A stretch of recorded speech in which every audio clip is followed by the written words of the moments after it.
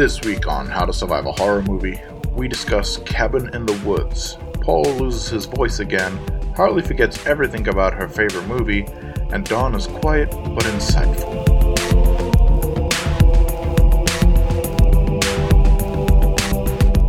Hello and welcome to How to Survive a Horror Movie. My name is Paul Parnell. Hey, it's Harley. And I'm Don. And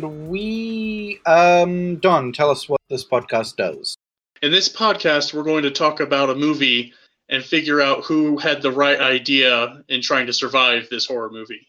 All right, good stuff. Harley, what movie did we watch? I think you know a little bit about it. Oh yes. My friends, we watched Cabin in the Woods. Which is your favorite movie, is it not? I think in terms of horror, yes, and it's also up there among just movies in general. I love this movie so much. So I do have to ask, because of that, what is your actual favorite movie then? Is it like all time? Oh God, that's gonna take some soul searching. We'll come back to that. Okay, cool. Is it the Bratz movie? It might be the Bratz movie, honestly. You need to fuck off. Don, do you have a favorite movie of all time? No, I'm a glutton. I just love movies. I mean, it's usually the biggest, shiniest one that I saw recently, really. I see. So you're still really hooked on Jason Goes to Hell. Honestly, I can't stop talking to my friends about it, so you're not wrong. Oh, my favorite movie? Well, long story. So, I used to really love, what was it? Tom Cruise is Last Samurai. Now, I don't like Tom Cruise as a person, gonna put it out there, but I love him as an actor. And Last Samurai is an amazing movie if you haven't seen it. Ninjas vs. Samurais, who could not love it? Then Blood Diamond I saw, and Blood Diamond for about 10 years was my favorite movie of all time. That was stolen by Interstellar for a short period of time, and then A Quiet Place stole the title and is now my current favorite movie. So yeah, that's my long story of favorite movie-ish stuff. Thanks for sharing. I'm probably going to cut that whole bit. That was really big of you to share these deep, dark secrets you have, that Interstellar was one of your favorite movies of all time. Hold on. You don't like Interstellar? No one does. Are you... I like you. Wait, hold up. No, wait. Which one was the one? Oh, no. I'm thinking of Gravity. I'm sorry. Yeah, you're thinking Gravity, and that piece of shit can... No. Okay. Paul, I'm so sorry. Interstellar is fucking fantastic. Yes, it's amazing. Don, you can go to hell. I was thinking of Gravity. Jesus. I was honestly, and I do apologize, I thought Zathura was Interstellar. Hey, are you dunking on Zathura right now? Top 10 childhood movies? Oh, you mean Space Jumanji? Boom. Boom. He's got it out there early. You Right. have listed the specific reason why it's so good. It's Space Jumanji. I was just fulfilling my role of referencing Jumanji as quickly and efficiently as possible. Wow. He got it in there so quick. Oh, God. Get That's in, get Kind off. of impressive. All right, so let's just move on to this movie. How about that? So Cabin in the Woods, you introduced this to me, Harley, as your favorite movie, and you said it was a parody of horror movies. Mm-hmm. And that did not mesh with what I could see on the cover of the DVD, because it looks like a creepy fucking movie. The DVD cover looks amazingly spooky. And then what I actually found it to be was somewhat a parody, but one that stands alone on its own story. And it wasn't at all what I expected. Without giving any judgment calls, Don, was this movie what you expected it to be? At first, I thought it was just another take on the Evil Dead kind of type story, but the way it unfolded was like a Resident Evil 1 movie to me, and I really enjoyed that. Yeah, all right. Cool. So I'm going to give a quick synopsis. Somebody give me a scenario in which I only have 2 minutes to explain this movie. It was a good scenario. A good scenario? Okay. You are at a club and you're talking to this girl but you're about to get kicked out, and you're trying to tell her why she should watch Cabin in the Woods before the bouncer comes to get you. That was really specific, and I love it. Do that one. Yeah, it's great. I feel like there was a little bit of experience in your story you just told, but you guys leave me alone. Jesus. The bouncer comes up to Harley and is like, "You've got to stop telling everybody to watch the movie. It's creeping people out." One of the girls at the club has gone up to the bouncer and she's like, "This really weird girl is telling me to watch a movie about a cabin." Oh god, she's back. Hey, wait, I didn't finish telling you about the main plot. There's a twist. It's not really, but kind of is. Alright, anyway, so this movie is about, well, we think, oh god, no, I have to do it in the theme. Damn it, I shouldn't have told you to give me a theme.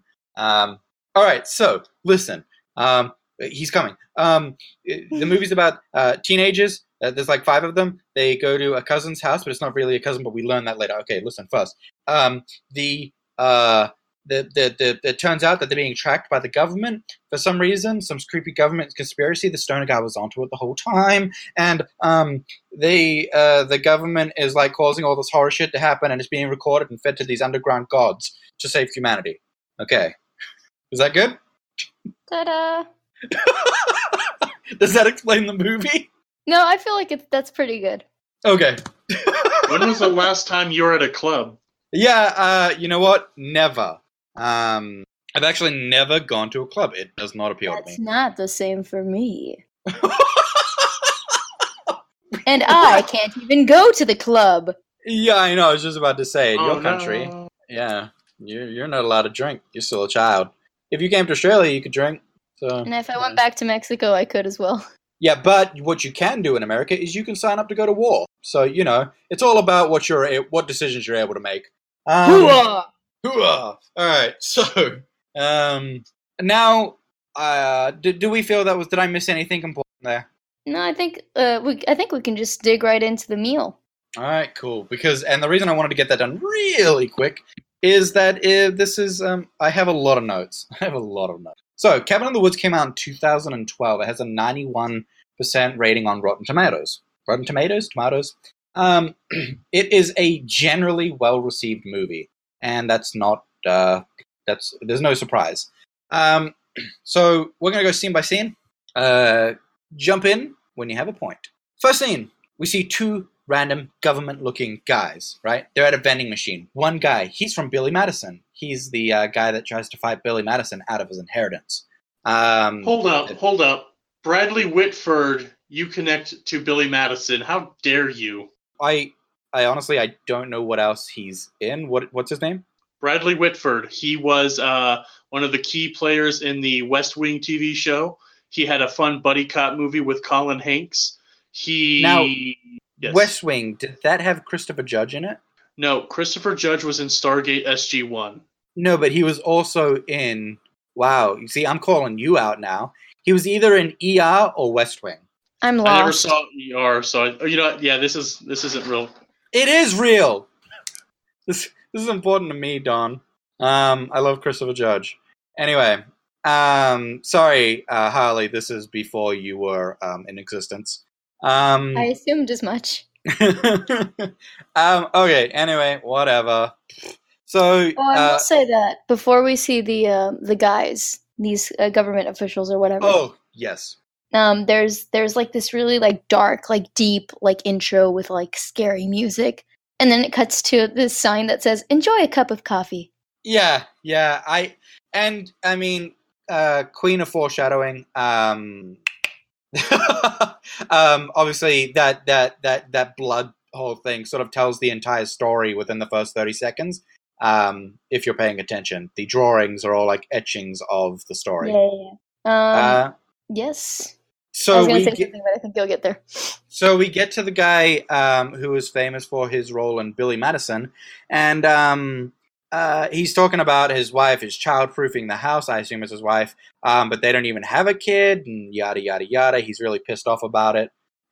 The other guy is focusing on his coffee. They're talking about they're approached by a woman who's like, "Hey, gotta make sure you have shit. By the way, Stockholm is gone south, and we have no idea what she means. Stockholm gone south? What?"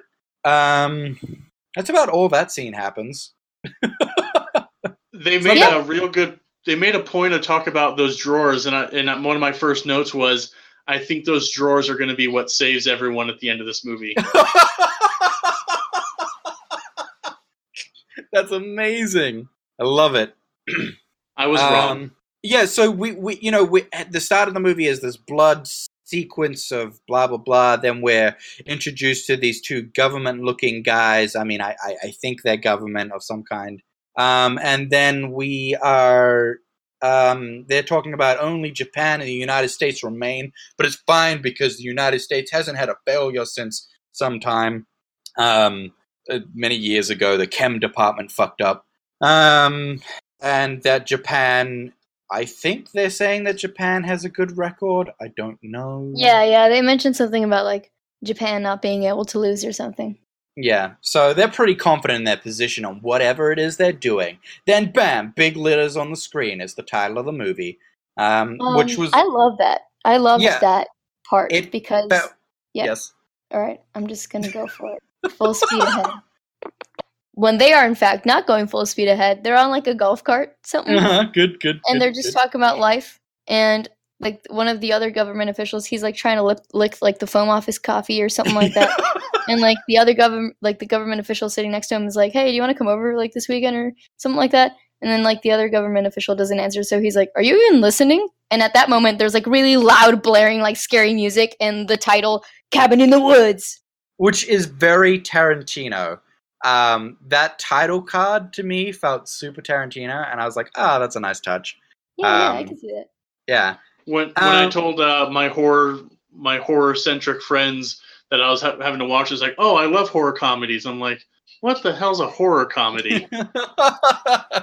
This was a horror comedy, and that title scene was like, oh, this is going to be a little trip. I saw all the blood, then I saw the little kind of palling around that they were doing, but very Tarantino. Mm-hmm. And it's funny. I just want to mention sort of like what I associate with Tarantino is just being off center, like. There is this feeling of not hitting the mark, but intentionally so, and as such, hitting the mark he wanted to hit. If you get what I'm saying, Tarantino doesn't do things the way that other people do them. He doesn't do it simply because this is how you do it. He's like, nah, I want it to be this way, fuck it. And then it just ties together so well. Anyway, sorry, big Tarantino fan. Sorry. But anyway, that's how this, some bits of, I'm not going to say this whole movie felt like a Tarantino movie, because it didn't, but there were some nice touches that were very good. So anyway, we get this big title card coming up, and it's like, bam, and it's in your face, and it scares you if you have your headphones on, turned all the way up like an idiot. Was that you, Paul? Yeah, it was me. Paul. So we then go to a really friendly scene. So again, we're getting vibes of like death and happy. And we go to a girl. We later find out her name is Dana. She's dancing in her room in her panties. And I was like, oh, this is going to be a great movie. I'll turn it off now. 5 stars. And she's packing books and she's putting shit away in a bag. Turns out also she's an artist. Go figure. Her friend comes in. Her friend's name is... It's, Jules. Jules, there you go. Yeah, no, half my notes, I just say blonde girl. I call her the dumb blonde. I'm so sorry to the actress who is not listening to this. But to be fair, they literally in the movie call her a dumb blonde. Yes, they do. It is the title. She transforms into a dumb blonde, but we'll get into that. It is. Yes, we will. So it's not offensive to call her that. So anyway, her friend has dyed her hair blonde, as we were talking about, and then Dana's like, "Oh, Kurt's gonna love that." And then blonde Jules mentions that, but also Kurt's bringing Holden, and you should wear this skimpy outfit. Blah blah blah. And there's all of that jazz. One thing in the scene that really... So Kurt turns up. He throws a football. Football goes out the window. Holden catches it outside. Nearly gets hit by a car, which is very... Just from the scene, what I really, really like is that it, like I feel like it gets the viewers into this mindset that like, oh, this is another fucking dumb, like, like teen, like horror movie. Like there's Yeah. like the jock and there's like the dumb blonde and like the smart, sensible friend. And like they're already setting up the roles and that plays like so much into it later. But I like how at first, like you start thinking like, maybe it isn't as good as I thought. Like maybe it is going to be like, typical movie. I mean, so it's very Friday the 13th feeling, like, a bunch of kids going on a retreat, gonna get killed. But the thing that throws you slightly off is the government agents at the start. You're like, how the fuck do they tie into this? Yeah, I get the rest of this. Yeah, this is a cliche scene, but these government guys talking about like a global event, like what the flippity? So yeah, I think it's a really nice mix of like this is a cliche thing, but there's an odd twist on this that is making me question what I might be seeing. So one thing I have a problem with the scene. So Kurt turns up, and then in Dana's bag. So Kurt and blonde girl are together, but in Dana's bag, she's packing these like economy books or something. And blonde girl is like, "Why are you bringing these?" Blah blah blah blah blah. And then Kurt sees them, and he does this. I actually like this joke where he turns to the blonde girl and is like, "Who told you about these? Who showed you these?" And she's like, "I learned it from you." And she runs off. And that's actually a genuinely funny scene, funny joke in my opinion. That's a really good joke, and it's cute. One thing that confuses me about the scene, Kurt then goes on to say to Dana, like, "Oh, yeah, you should listen to the lectures on this instead. And then he walks over to the bookcase, Dana's bookcase, and he's like, "You should read this instead. This is Dana's bookcase." Why is he... I didn't think about it. I didn't give it a second thought, like, when I was watching it, but now that I'm like, thinking about it, I'm like, yeah, that was her bookcase. And these are definitely her books, because even blonde friend is, like, confused as to what the fuck these books are. But, and then Kurt is like, "Oh, we see that he's an intelligent fella. He's not a jock like he looks like." And he's explaining, "Oh, the lecture's on this, yada, yada, yada, and oh, he doesn't, blah, blah, blah." But then again, I was just staring at her like, those are her books. Like, she's likely read these or knows the subject matter. I feel like, okay. I feel like they fucked up with this because they were probably trying to establish him as, like, a smart guy who, like, reads smart books or whatever. Yeah. But, like, they forgot that the book was in her room. On the shelf in her personal Yeah, on the room. shelf in her room. I didn't really question it until you brought it up when I saw your notes. I just assumed she had a roommate that had the book. But the part that gave me pause is she's dancing around in her room and she has complete freedom to do so in her underwear if she so chooses with those large windows. But then Thor is standing in front of her and notices that she's in her underwear and she loses her mind. Yeah, I agree. Well, she is on the second floor, to be fair. Also, to be even more fair, like the windows to my apartment are very large, but if you're standing outside, like the sun and light reflects like in such a way that you actually can't see inside. So that might have been. But we do clearly see her through the window. Oh, so the window's open because he throws the ball through it. Oh yeah, it is open. Yeah. But I think that one of the things is that it's her friend seeing her, like it's her male friend seeing her like that. And she seems to have forgotten, and he's reminding her. I think that's the joke. It did feel weird. It felt like, all right, well, yeah. I kind of thought it was funny. It is funny, but it feels like this scene was a little maybe placed in later or written later because, again, they forget that this is her room with her books. There's only a single bed in there, so she doesn't have a roommate. Yeah. Anyway, moving on.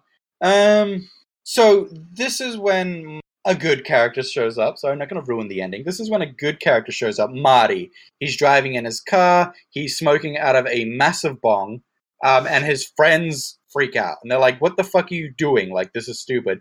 And one of my favorite lines of all time, he's like, "Cops will never pull over a man with a giant bong in his car.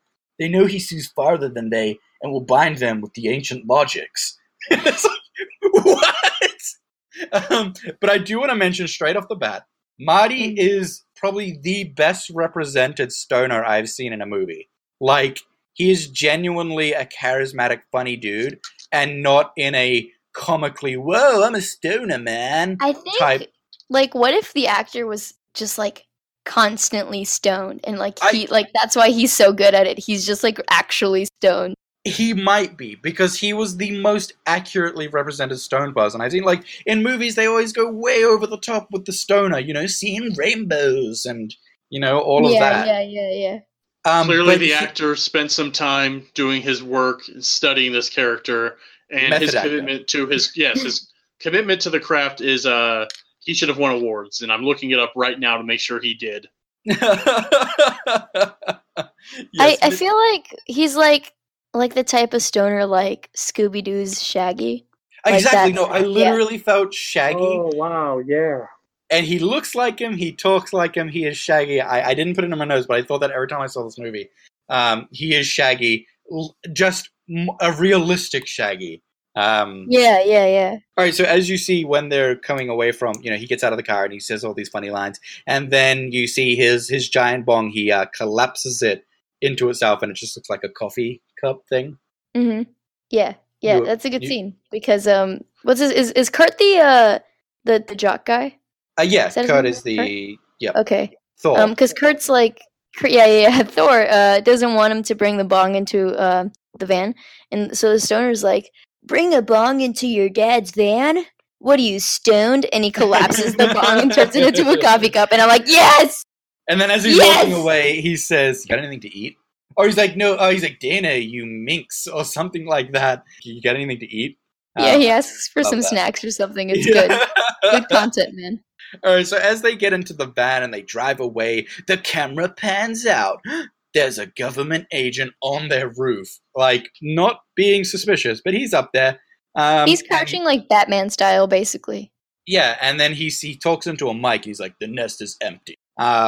And so clearly, this isn't your grandfather's teen movie, okay?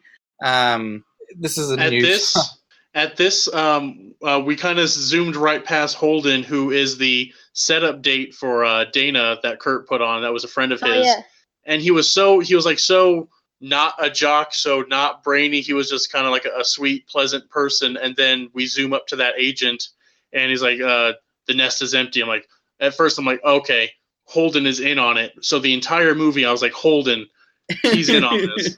Oh God! Each scene, you're like, Holden, you fucker. Like, I know you're gonna do it. Holden's the one that is like Dana's other like. Hold on. This is your favorite movie? Listen, I'm not gonna learn the names, but I know all the monsters. I know the Sugar Plum Fairy, and I know the werewolf.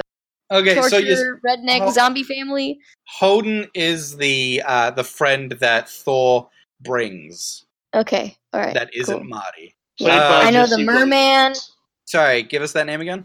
He's played by Jesse Williams. I don't know if either of you are as current with Grey's Anatomy as I am. I am not. Nope. He was cute though. He seemed nice. He seemed nice. Almost too nice. So Grey's Anatomy is a nice guy that Don is suspicious of. Anyway, so we get nest is empty on the top of the roof. Now, as they're driving in the van, Marty foreshadows pretty much everything that is going to happen in the movie. And we're left to sort of be like, oh, silly stoner, he's just rambling. He isn't. Dun, dun, dun. Well, he kind of is, but it turns out to all be true. Mm-hmm. So he's talking about being watched and controlled and the puppeteers, man. And but as I've written in my notes here, he is, however, the most charismatic stoner I've seen in a movie. Now we switch to governments in their government lair somewhere. And there's a new security guard is starting. Now, I don't know this guy's name, but I know I recognize him from somewhere. Don, do you know who this guy is? He's a character actor that I've seen in a lot of things, but I couldn't tell you his name. And he disappears into these character bit roles where he tends to play an older crotchety fella and just kind of melds into the scenery. Yeah, and actually I have some words about that later, which is fucking hilarious. I don't know if either of you noticed it, but we'll see. Because he spends a lot of time in the background doing things, and it took me the second watch to notice. Which one was it? so the security guy that the Hadley, I think the government guy yes. is like, yeah. Well, Hadley's talking to this new security chief, and he's like, "This ain't the military. Cut the sir crap," or something. They're introducing him to the complex. All right, favorite movie, everybody. So Listen, I can list all the monsters that appear in that final scene, but I can't list the characters. Okay. Anyway, so yeah, we see these guys, the two government guys. One of them, the guy from Billy Madison, his name is Hadley in this. So I'm gonna try to refer to him as Hadley, and the other government guy is Old Guy. Don't know his name, but I know I've seen him in things as well. That's Richard Jenkins. You may remember him from Step Brothers. He was the father of John C. Reilly. Yes. Who are you talking about? All right, there's Hadley, and then Gary, right? Is that his name? I just called him Old Guy. Oh, did you? Oh, were you? Okay, yeah. Gary Sitterson. Yeah. I'm looking up the cast right now. It's Gary Sitterson. All right, cool. I'm going to be calling him Old Guy. So there's Hadley, Old Guy, and Security Guy. Just what I'm calling them. That's what I have in my notes. Yeah, we see them in their government compound room, and then they're like turning on their computers and getting ready. And they then they turn on all these monitors, and it's like this like satellite imagery, and they enhance, and it's like tracking something in the woods. We don't quite see what it is, but we can assume. And then it cuts back to the teens. I do love this sort of the shout out this movie makes to super powerful tracking technology, like visual tracking technology. It's interesting. So one of the best scenes in this movie, in my opinion, is the teens. Now they're on their way to the cousin. So it's Kurt's cousin's land that he bought, or a cabin that he bought. The cabin. Yeah. So they pull up to this gas station, and it's like real ratchety, broken down shithole place. And there's like nobody there, and it looks like maybe there was some murders maybe at some point in history. Anywho, Holden decides to just walk inside, but there is this funny line where Marty and Thor are looking at the gas pumps, and I think Thor says something like, "Oh, they don't have credit card something," and Marty's like, "I don't think it knows about money." I laugh so hard at that because I think it's barter gas. But anyway, Holden goes inside. Yeah. It's really creepy inside, and then bam, this old man pops out. This old man chewing on tobacco. Is that what that was? Yeah, that's why he's spitting on the ground. He's it was so tobacco. Nasty, that yellow spit. Yep, that's tobacco. So, and then the guy's like, "You come in here uninvited," and I'm like, "All right, first enemy, let's do this." And I do Yeah, go for it, Don. My first thought when I saw that, because on my list of movies I have to watch is Get Out, so seeing that and then seeing his reaction, I'm like, "Oh, is this gonna be this kind of movie?" But no, he was just he was just another grumpy old dude. Crusty man. I liked the trope where Holden was inside the store, and he turns around, and suddenly there's someone. Like, that's a big trope, like a big horror trope where someone suddenly appears. They're specifically like pointing that out because the camera ever so slowly for about 20 seconds pans to his left, like, what's gonna be here when he turns around? And then there is a guy there. Like, in a modern movie, they would try and throw us off of that by there not being a person. Holden would turn around, and then he would turn around again, and then bam. But this movie's like, nah, we're just gonna pull. This is that trick that we used to do a lot of. But I also like the scary like old person that like knows too much trope, like the scary like know stuff and you should be careful, watch out. Like, that's a big trope. Creighton Duke? The Creighton Duke. But I feel like Creighton Duke was on a different level. Yeah, I guess. He was he was acting on the information. He wasn't just prophesizing it. Yeah. He was a badass. No, I get what you're saying. Yeah, the old person that tries to warn everybody and nobody listens. Is that the person you mean? Yeah. Okay. Basically. Good. Like, yeah. And they have I feel like they have a lot of that, like, in Scooby-Doo, like the cartoon. Oh, always. Yeah. I don't know if you've watched Scooby-Doo recently. Have either of you? No, but I used to watch it, like, religiously. I haven't had the pleasure. Nowadays, no, it's you're not missing much. Nowadays, it's actually they actually are ghosts and things. Like real ghosts? Yeah, it's no longer like a cautionary tale of believing things that aren't true and getting down to the reality of things. It's now just a show about teens who actually do encounter demons and ghosts and things. Oh, wow. Which kind of ruins the entire show for me. Yeah, kind of do away with the mysticism, or do away with the mystique of the show itself, and just hit us over the head with, it's not just we're all bad people. There's really spooky stuff. I think it does away with like one of like the best lines, which is, if it wasn't for you meddling kids and your dog or something like that. What is it? So I want to mention you just mixed fucking Wizard of Oz and your dog too. Is it not meddling kids? No, they just say they do say meddling kids, but they don't say and your dog too. That's Wizard of Oz. Is it really? Yeah. So, but they do say, if it wasn't for you meddling kids, blah blah blah blah blah. Wait, no. Okay, here it is. All right. No, I think you might be right. Yeah, I am right. I'm not a real Scooby fan. Hold on. You're about as much of a fan of Scooby as you are of this movie. Listen. Listen. Oh wow! Shots fired. Pow pow. I can name all 1,000 monsters. These were the main characters for you, weren't they? The monsters. Yes. That's all that matters. You were like, I don't get this whole side plot with these humans, but these monsters are pretty cool. Basically. All right. All of your notes are just, all right, another scene with characters that don't matter. All right. So give me the fucking monsters. We're going to move on. Teens get to the gas station. There's the old man, confronts Holden. Holden slowly backs out, goes outside, and the rest of the friends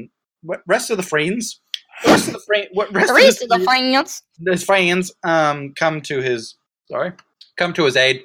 And then who is it? I think Holden asks for directions originally, and then the blonde girl clarifies.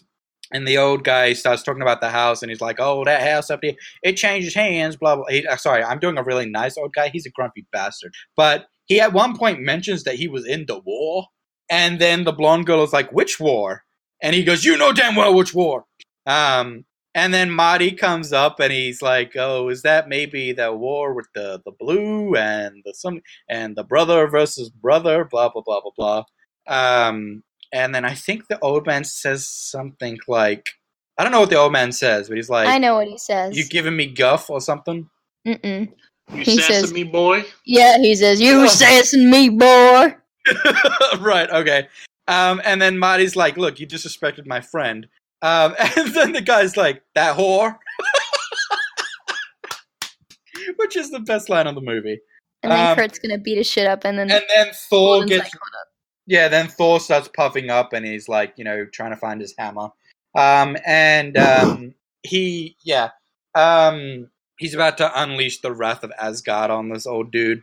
And there's the joke for that, but the entire first part of the movie, he was gripping that football and just carrying it around, and I was like, he has a thing about needing to hold something in his rolls. He doesn't know what to do with his hands like the rest of us don't.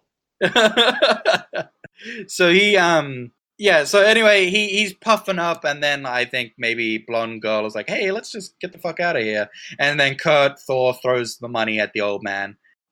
Old man spits on the ground. And Marty's walking away. He's like, well, but they're probably going to have a railway coming through here soon, and streets paved with streets. Hey, you fucker. He walks away, and I absolutely love the Marty character. Anyway, the teens... Yes. Good. The eagle. Yeah, I know. So the teens are driving, and they've now got their directions, because for some reason they didn't just map quest that shit back home. So they get to this tunnel in the mountainside, and they start driving through, and the camera pans back, and there's an eagle. Can we get that sound effect again, please? Oh my god, that red line's so hard. We see this beautiful CGI eagle, and it is, it's gliding by, and it's like, oh, this is going to be so peaceful. And then the eagle crashes into for a second, a visible future tech wall of like hexagons, and like it's a future tech wall. Yeah, it's like it's like this like invisible, essentially like force field thing. Yeah. I think at this point. My note at this point was all caps. It's all a simulation. So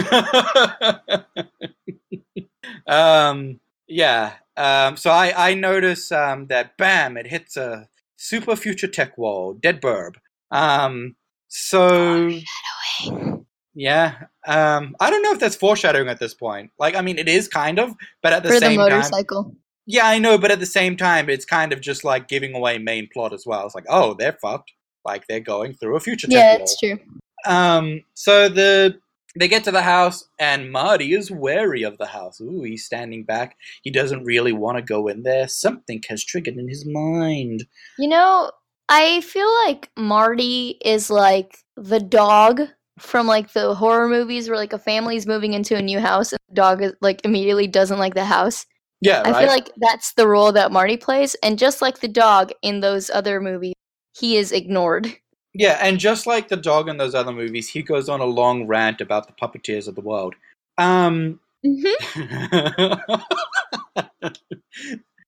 So yeah, they're going anyway. They all get in there eventually, and they're all excited, and they're talking about skinning squirrels, I think, or raccoons or something. Raccoons, yeah. Yep. Raccoons, so he can make a cap when he's finished with it.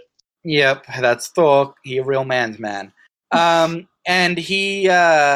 Okay, yeah, and they're all going. They're finding their rooms. Holden goes into his room, and then he sees this really fucked up and terrifying like painting. That's like a sacrifice of some animal, and it's bloody and gory. It's a bunch of pioneers ripping up a goat.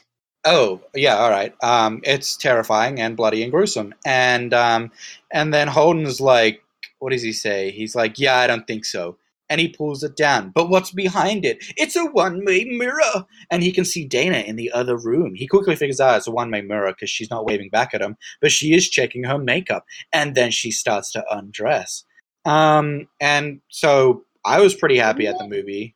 Huh? Wouldn't it be like a two-way mirror? Man. I didn't want to correct you again. Man, why you guys gotta shit on me like that? It's okay. You don't live in Dana's boobs. Oh, yes. Sorry. Don shut up immediately just then. Just want to put it out there. You said Dana's boob, and then he's like, all right, let's move on. No, I was just going to say you don't live in a police state. You're not used to these things, but they're called two-way mirrors. Okay. All right. I apologize to the listener for my inaccuracies. Yes. A two-way mirror. Fuck it. I'm just going to call it a three-way mirror. Just to, I'm just putting it out there. So the three-way mirror, that's the kind of mirror that's in mirrors, right? Three-way, because there's an extra dimension. Hey-oh. Well done. All right. Anyway, Captain Callback. Yeah, three-way mirror. He's looking through, and she's getting undressed, and he has this massive internal struggle. Like he walks away, he comes back, he walks away, and then he comes back, and he's like enjoying it. And then she's about to take off her shirt, and then he gets a moral sense, and he's like, oh god, no, hold up, and he knocks on the door, and then he shows her the thing, and I almost turned off the movie. So. Anyway, he explains it to her, and then everybody's like, wow, that's creepy. And they're like, yeah, it was an olden house. I don't know how that explains it, but I don't know. So I think Marty says, pioneers needed to have their own interrogation room. And I'm like, how does that, what? Yeah, I was like, look, honestly, I don't know the history of three-way mirrors, but I don't think that they were around then. I could be wrong. Could be completely wrong. In fact, I don't even know when mirror mirrors turned up. When did mirror mirrors turn up? Like a long time ago. Yeah, probably. Alrighty, like 12 years ago. So Dana also has like an internal struggle because they switch rooms. Yeah, and then but before that, she thanks him for being a decent guy. And she's like, "Hey, thanks for not perving on me." And then she goes back into the room, and then he's like unchanging in the other room, and she sees him, and she has this internal struggle as well, the same he did. And what we learn from this is we're all human. And then she's like, nope, and she reacts the same way as him, and she puts up the painting, and then she sees the painting, assuming for the first time. He didn't show her the painting originally, and then she's like, yeah, I don't think so. She says the same line he said, whoa, whoa, whoa, doesn't mean anything. She puts a blanket over it. We never hear of this again. So since we don't hear about it again, I wanted to ask if Harley, I know you said you've never watched The Office. Have either of you watched Parks and Recreation? I have a long time ago. No, okay. No, I did. Okay, well, when I first saw that painting, I thought, oh my God, they're in Pawnee, Indiana. Why? Because of their gruesome ass murals in the government building. Oh my God, you're absolutely right. In the government building, yeah. Yeah, I don't get the reference, but that's okay. That's okay. The Parks and Rec audience will. I have seen that show though, and that's the problem. I don't remember. Yeah, like in the main government building where they all work, they just have like these really like long, gruesome murals. Yes, I do remember. Yes. You know, the fact that the painting wasn't brought up again makes me wonder, like, maybe if they had interacted with it more in a certain way, it would have been like one of the things that could have killed them or something. Yeah, I was wondering how, because there are so many monsters, and it makes me wonder how many trigger points they have for what causes a monster to appear. You know what I mean? Mm-hmm. Yeah. They're called transgressions, and that was like they mentioned the word earlier. The creepy gas station attendant said, you know, if they're going to transgress, and the entire time I'm like, everything they touch, everything they do, when both Holden and Dana were peeking at each other for a moment, like, oh, this is a transgression as ordained by the 18th century. Oh, right. Actually, that's a good point. And they don't actually well, I mean, so in modern standards, they don't transgress because they warn each other before they do anything that is considered bad, if you know what I mean. Is that a theme that runs throughout this movie that I didn't pick up at all? I've been lost. So with the transgressions, yes, they didn't like break any of the modern what would be considered transgressions, but with the not tropiness, but the archetypes of the jock, the fool, the whore, the virgin, the brains. Like I feel like if they had continued on with peeking at each other, for instance, that definitely would have set things off early and dictated a different monster that Harley knows the name of. Yeah, I think you are completely correct, and I hadn't put that together until now, like that was another one of the potential traps. That's very interesting. Cool. So, where were we at? Oh, you know what I like? What was the very first? And you can cut this out. But what was the very first movie we watched together? It was Jason Goes to Hell. Didn't we have one? Oh, before? sorry. We watched. Was it before Dawn? Pre-Dawn era. Oh yeah, pre-Dawn. We watched. The Good Times. We watched I Know What You Did Last Summer. Yeah. Okay, so bringing it back to this, I like how and We Know What You Did Last Summer. They have like the pure couple essentially, and then like the slutty couple, and like they do that in this movie on purpose, and I really really like that because you start thinking like, oh, this is still kind of like a typical, horror movie. And I wanna put it out there because I probably will just keep this in as a bit of background information. I won't be releasing that Lost episode per se. It's simply, unless I go back and edit it, but we had a different cast member in there who would prefer not to be in it now, and so either I edit it and edit that person out for their because that is what they wish. All of that. I might do that and have it as a bonus Lost episode, but we probably just won't see that. So don't go looking for it in the list because it's not there. Anyway, maybe someday we could redo I Know What You Did Last Summer with Dawn.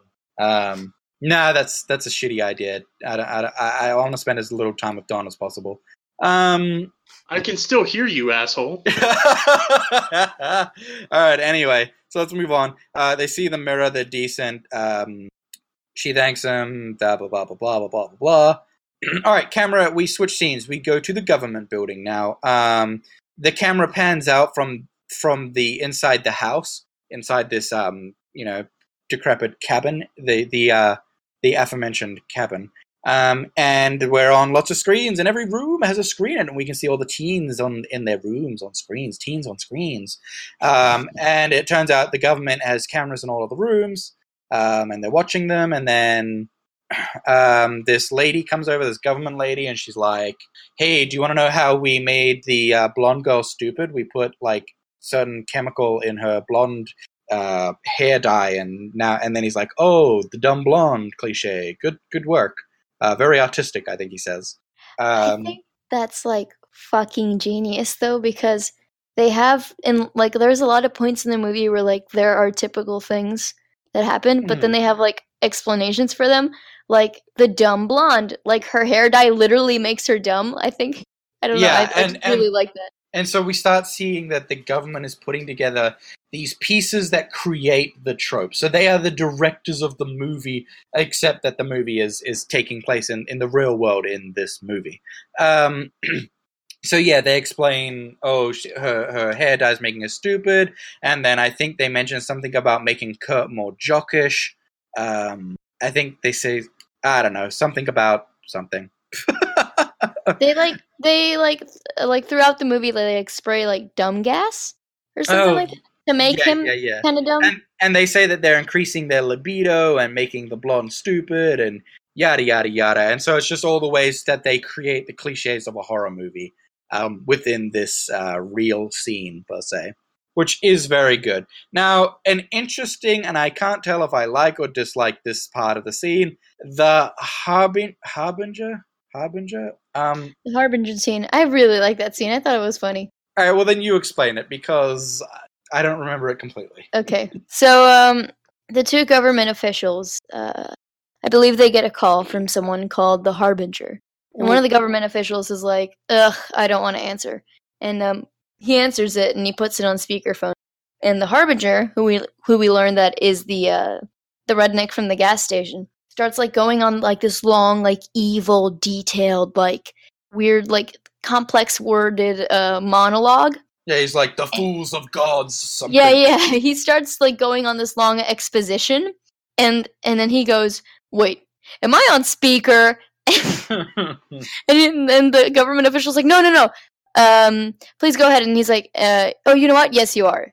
Here, let me take you off." And he doesn't take him off, and so the Harbinger just keeps going. And he's like, wait. And then everyone in the office, like everyone that's there, all the government officials start laughing at him. And I thought it was really good because I feel like it shits on the like that specific type of character, like the one that like monologues and goes on this deep, like unnecessarily complexly like worded like thing. Mm-hmm. Yeah. And then and that character's name I remember is Mortimer. So it's Mordecai. Sorry. Oh, you fucking asshole. Cutting that out. No, I love that because it's payback. Thank you, Don. And then they call him, and then he's like, Morty, when he's like, when he's fucking with him. Telling on myself a little bit, when they said Morty, I'm like, oh my god, Morty is short for Mordecai. And then I remembered, no, it's short for Mortimer. So we're both messed up. Yeah. I don't think that means I'm messed up, but moving on. So we're back at the teens are now at the dock. They're jumping in the water, and then Slut doesn't want to, and Thor is like, oh my god, I see something in the water. What is that? And they're like starting to get a bit worried, and it's like, oh, it's my girlfriend, and then he throws her in the water.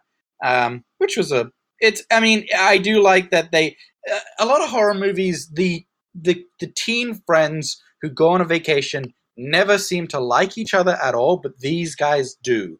Like, they are actually in love and actually friends. Yeah, that's true. Whereas horror movies in general, the teens are just always at each other's throats. They're just dicks to each other constantly. I think that like specifically like in this case, it works in the favor of the movie. Because I feel like seeing them like be friends with each other makes us feel like nicer. Like it's more fun to watch. Exactly. And every time I watch like a Friday the 13th movie, I'm rooting for the killer because I'm like, these kids are dicks. I want them to die. But in this movie, I was like, oh, look at that. They're actually nice. They're sweet to each other. And also we're given the evidence to say, oh, they're not actually stupid, like Neanderthal morons. They're being made dumb. And they are the victims in this scene. Yeah, it's established that they're like actually like competent college kids. Yeah. Like they're studying and they're like they care about their studies and all this stuff. So I think these are the only like horror movie teens that I've seen that I actually don't think are complete douchebags. And I think some of that has to go to some of that props has to go to Joss Whedon, who was the writer and I believe director for this one. Where I don't know if either of you watched Buffy the Vampire Slayer or Angel, but the guy is he's great with bringing these ensemble casts together and making them feel like they all give a damn about each other. Yeah. Well, he did. Didn't he do Avengers or something like that? He did do Avengers. Yep, that's another good point. Yep. Sorry, I was just trying to find a gun. So moving on. I really. You should come across the pond to America. They're all over here. You don't have any more over there. Yeah, that's true. Harley's got one. So they're having some silly fun at the dock, and it's nice, and it's sweet. And then we go back to I think we zoom out again through a screen again. And the government is now taking bets. What are they taking bets on, though? We don't know. There's a discussion between, I think, new security guard and woman government agent, whose name I don't know any of their names other than Hadley, and that's because it's screamed at the end. But woman government agent, she's like, oh, it's a little tough to watch, blah, blah, blah, blah, blah. I think the new security guard is like, hey, does the director know about this? And they explain things about, oh, the above doesn't care as long as the below is pleased or whatever. So the agent that doesn't really like this stuff, I think her name is Wendy Lin, based on the cast list. I assume it is her. Okay. So Wendy. Yep. Okay. So a female government agent says, but and then they have this discussion about that. Yes, it's a little setup because the security guy, he's like, well, isn't it cheating? Or he doesn't say that exactly. I don't remember exactly what he says, but he basically asks like, isn't it rigged? Yeah, and they're like, we rig it as much as we need, but at the end of the day, the teens have to use their free will to transgress.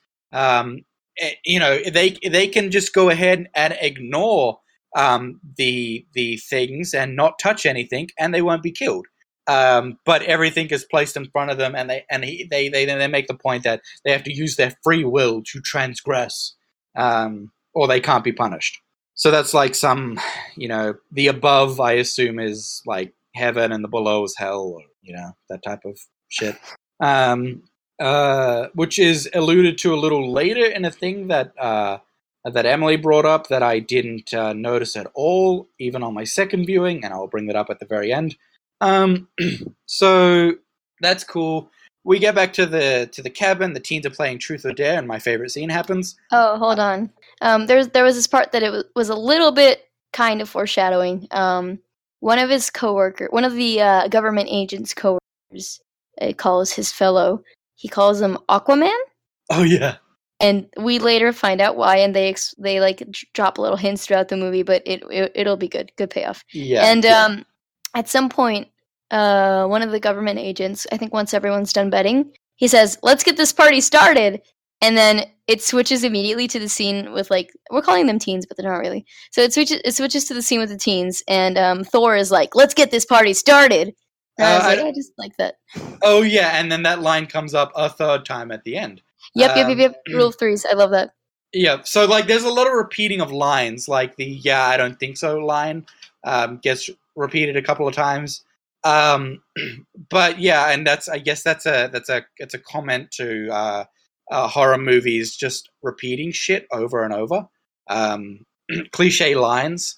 I think specifically the "let's get this party started" is like I think it prescribes to that rule of threes that they do a lot in cinema, and I like the very last one, the very last time they say "let's get this party started." Yeah, I really like it. I spent the whole movie looking for another "yeah, I don't think so," but then it didn't happen. It didn't happen. So anyway, they're playing Truth or Dare, and then Marty is daring Jules, the blonde, to do something. And I think Kurt is like, dare to make out with Dana, dare to make out Dana, dare to make out Dana. And then Marty's like, I dare you to make out with that moose. And everybody's like, what? He's like, over there. And they're like, dude, that's a wolf. It's clearly a wolf. And yeah, it's like a taxidermied wolf head on the... Yeah, and I just love how confidently he calls it a moose. Like he's fucking out of his head. And when he's corrected, and when he's corrected, he says, "Hey man, I'm in a womb of reefer," and I thought that was my favorite line in the entire movie, and B, a sweet name for a band. A womb of reefer. Oh my god. A womb of reefer. Ah, that's so good. Anyway, she goes over and has this fake conversation with the wolf head, and then she makes out with it a lot. And in my notes here, after that, I've got ... So what if it was super hot? I don't know what that says about me, okay? You know, it was kind of hot. Yeah, she didn't just go over there and slap her face up against it. She made a whole production of it. She sucked on its tongue. It got really intense. Yeah. My note was, is a bestiality considered a transgression? I have another note. That could have been the werewolf. Maybe. I don't know. That would have been cool. I don't know. Maybe that's why the werewolf didn't get released, because they were happy with this. Yeah, basically. I watched the extras, and I found out that, so it was a fake wolf head. They had to, like, make it. And I found out that the tongue was, like, washed, so that, obviously, like, she wouldn't get sick or anything. But that to, like, sort of, like, mimic dust, the artists put powdered sugar on the tongue. Oh, man. So, like, I feel like that's why she, like, got really into it, because that powdered sugar must have been, like, good. I feel like it helped, but she's, like, sucking on its teeth and shit as well, like, and she's, like, running her hands through its hair, like, so sexually. It's, you know, it is what it is. I'm not gonna condemn myself. This is the episode where we all become furries. Yeah, look, become what he was. I don't know. I don't know. I don't know how funny this is. Okay, what you just said made it equally funny. My girlfriend is actually a furry, but not the kind you read about. It's just like a cosplay thing. But she was going to work as I was watching this, and she knows I don't do horror movies great. And that scene was happening and said, "Hey, how come you never kissed me like this?" And she looked at me with such hate that I wanted to jump into that basement in that cabin. Be like, "Honey, I've joined the dark side." So, but she makes out with the wolf. And then it's Dana's turn to be dead, and then Kurt, like, talks about how, she's gonna say dare, and then she's not gonna want to do it, and then she's gonna pick truth. Anyway, as they're discussing this, the cellar door bursts open by itself, and then before the basement, I just want to say we were talking about how this movie takes tropes and stereotypes and kind of puts them on their head instead of doing that thing where Dana would do that. It kind of like undercuts the whole thing and kind of like takes the air out of the room by having Kurt say it for her, and like, ooh, a little awkward, a little tension in the group. Yeah. You do have a good point. And then the cellar door bursts open, and Kurt is like, maybe it was a gust of wind, and Marty's like, and that makes sense. How? And I love that it's, because the characters in horror movies always come up with ridiculous conclusions as to something like that's just complete bullshit, obviously, but nobody ever questions them. And Marty's just like, no, that makes no fucking sense. Yeah, I fucking love that. I actually wrote down the lines because I thought they were so funny. Kurt says, the wind must have blown it open. And Marty goes, that makes what kind of sense? and then everyone just moves on, like they ignore him. Yep, exactly. And then I think Blondie, wolf lover, she says, I dare you to go into the basement to Dana. And so Dana goes down, and turns out there's a lot of creepy shit down there. She scares herself when she looks at a painting of a girl. Oh no! And then Holden runs down, and then Kurt's like, "All right, you asked for help. You forfeit the dare. Take off your top." And then they move on from that. Turns out there's a lot of creepy shit down there, and like they're all looking around shit. And Marty, he really doesn't want to be down there. He's like, and I wrote down the line. He's like, guys, I'm not sure it's awesome to be down here. I dare you all to go upstairs. I absolutely love those lines. That was great. They keep ignoring him. He's like, maybe we should go back, and like they just keep ignoring him, and I think it's brilliant. There's another part in a little while where they ignore him again, but like Kurt says, "Oh, we should all stick together," and then he changes his mind, and then Marty's like, "Really?" And then they just all ignore him. Like they're constantly. I thought ignoring... that was at the very end. I mean, it's not at the very end. It's when or with the creepy redneck zombies. Yeah. Yeah, that's soon. But yeah, anyway, yeah, they just keep ignoring Marty completely. They keep ignoring the one character who's continually telling them what is happening and what is a bad idea, and they just ignore the shit out of him. Anyway, so in this basement, there's a ton of creepy shit. There's dolls and orb puzzle things and a diary and a necklace and a music box, and each person is looking at something different, and the camera is switching between them quickly. Who will activate their thing first? The necklace is being held up and about to be placed on, and Kurt is about to unlock this spherical puzzle, and somebody's about to touch the music box or is about to get to the end of its song or something. And then Dana opens the diary and goes, "Hey guys, listen to this." And then she starts reading the ancient diary, and it is incredibly fucking brutal and messed up. I don't know what else to say about that diary other than it's really messed up. Like, does anybody remember? I remember a few bits. It's like Papa cut Mama's stomach and put the coals in. Oh, and yeah. Then, like, her brother got like killed, and then my arm got torn off and was eaten. So it's a little hard to write this. Yeah. My arm is something and et. And so what about I wrote down a line here somewhere. I think so I'm just going to read my notes. Each picks up a different item. The camera switches between them all. Kurt has a bowl thing. Someone else has a music box, yada, yada, yada. Then she has a diary which she reads. It's written by a girl from 100 years ago. It's pretty messed up. And then quotes I've got, "But cutting the flesh makes him have a husband's bulge. But I do not get like that." Oh, God. I laughed at husband's bulge. But yeah, so like her mother in the story that she's reading, that her mother is like screaming, and the father to stop her screaming only stopped when he sawed open her belly and put the coals in. And then he got a boner. And then there's this Latin section of it, and like Marty's like, "Don't fucking read that." And again, they kind of just push on. Yeah, he's like, so Dana's about to read this thing in Latin, which everyone should know is a terrible idea. So he goes, "Okay, I'm drawing a line in the fucking sand. Do not read it. Do not read the Latin." And then there's like a whispered, like, read it out loud. And Marty's like, "What the fuck?" And no one's paying attention to him. Yeah, and then so she does read it. She's like, "It doesn't even mean anything," and she reads it, and it's like, first of all, we established a little, like in like 10 minutes, that she doesn't read Latin. Therefore, I don't know how she's claiming it doesn't mean anything. But whatever. She reads it. She reads the whole thing, the spell, and then outside we see hands come out of the ground. They're zombies. So then we cut back to the government. And they're all celebrating or being sad because this was apparently what the bet was about. Yeah, they all go, "Oh," and like everyone's like upset.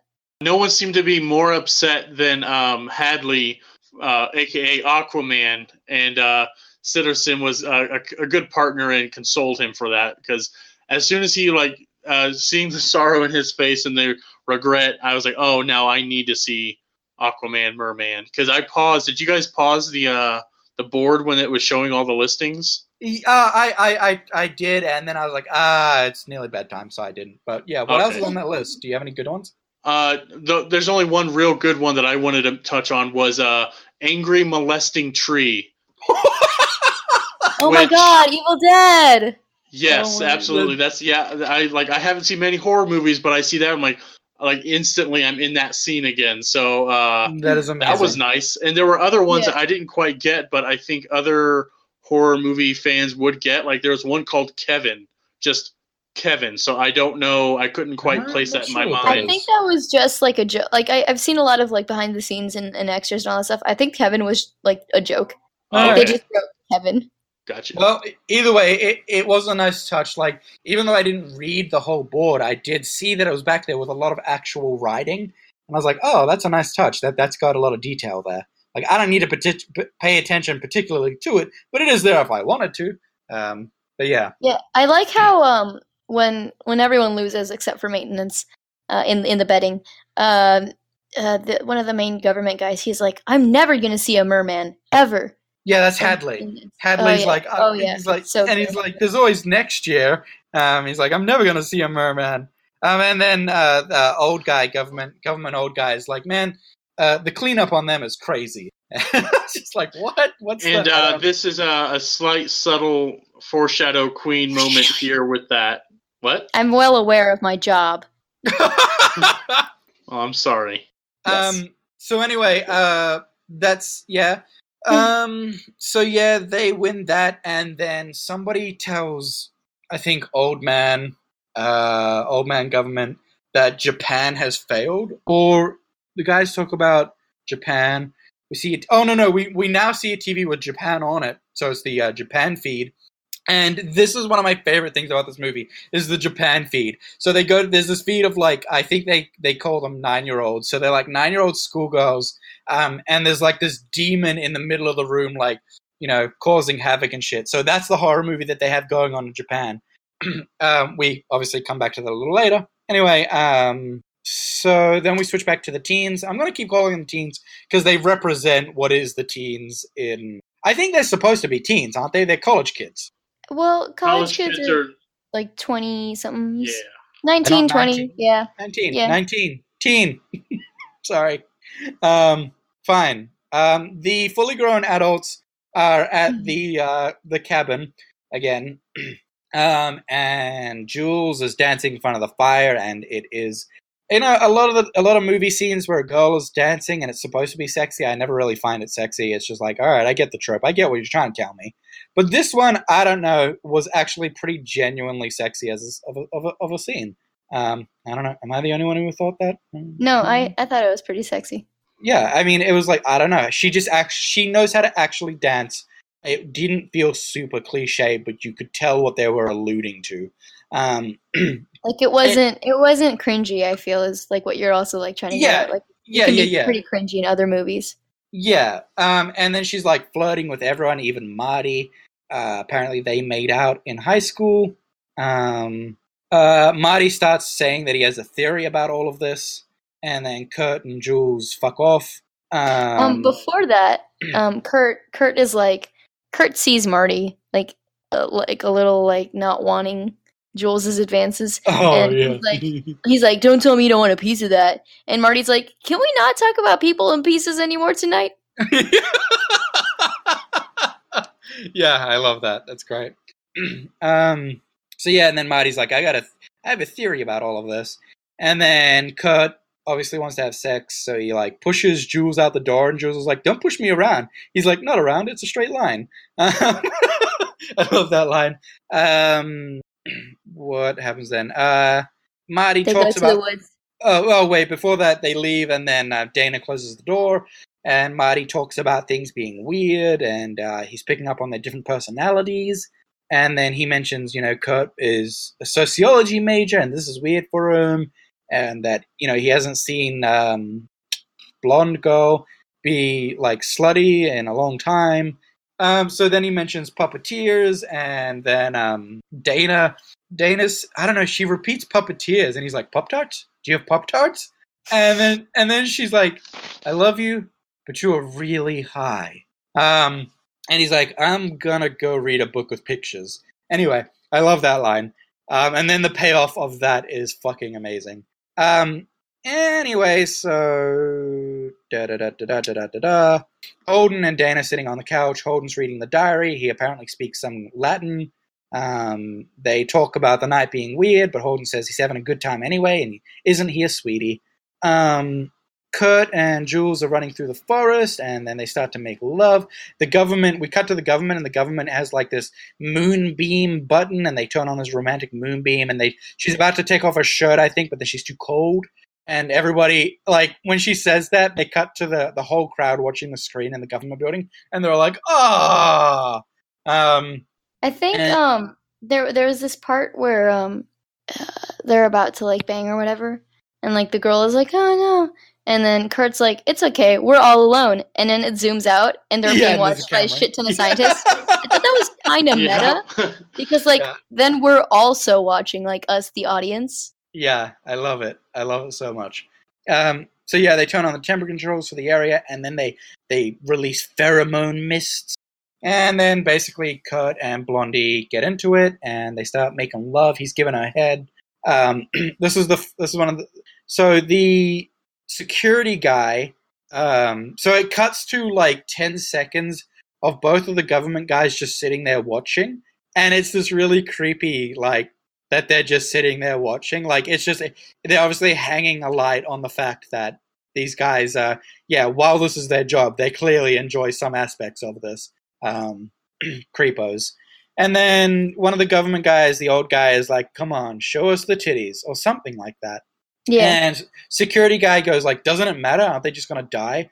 And old guy goes, look, we need to make sure the customer's pleased. Something like that. So good. Such a good fucking word. So I have the whole thing written down.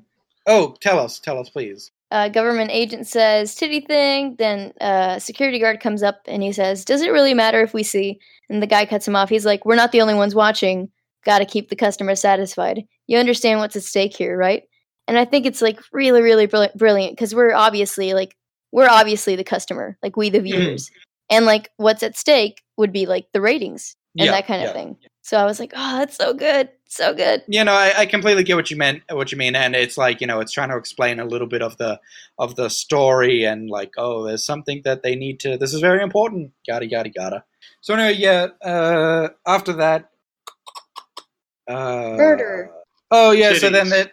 So yeah, all right, so the security guard, after he says his piece, he steps off to the side out of the camera. But then when she does get on top of Kurt and she starts undoing her shirt and they go back to the guys, the security guard in the background steps back into camera and he slightly moves his clipboard in front of his penis.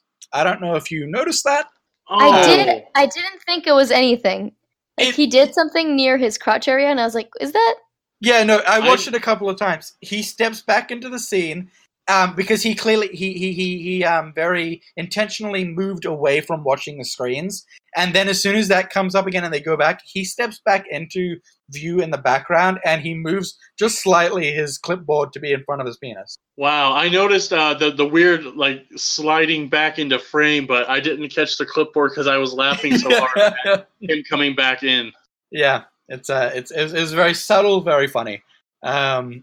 Anyway, so they're making love, and I guess he flips her over, and she's on her back, and then she's like stretching her hands out, grabbing at dirt, and then bam, a knife just goes straight through her fucking hand without warning. Like, I mean, there's obviously a little warning, but it did catch me off guard that like, oh, she's suddenly impaled, like a second time.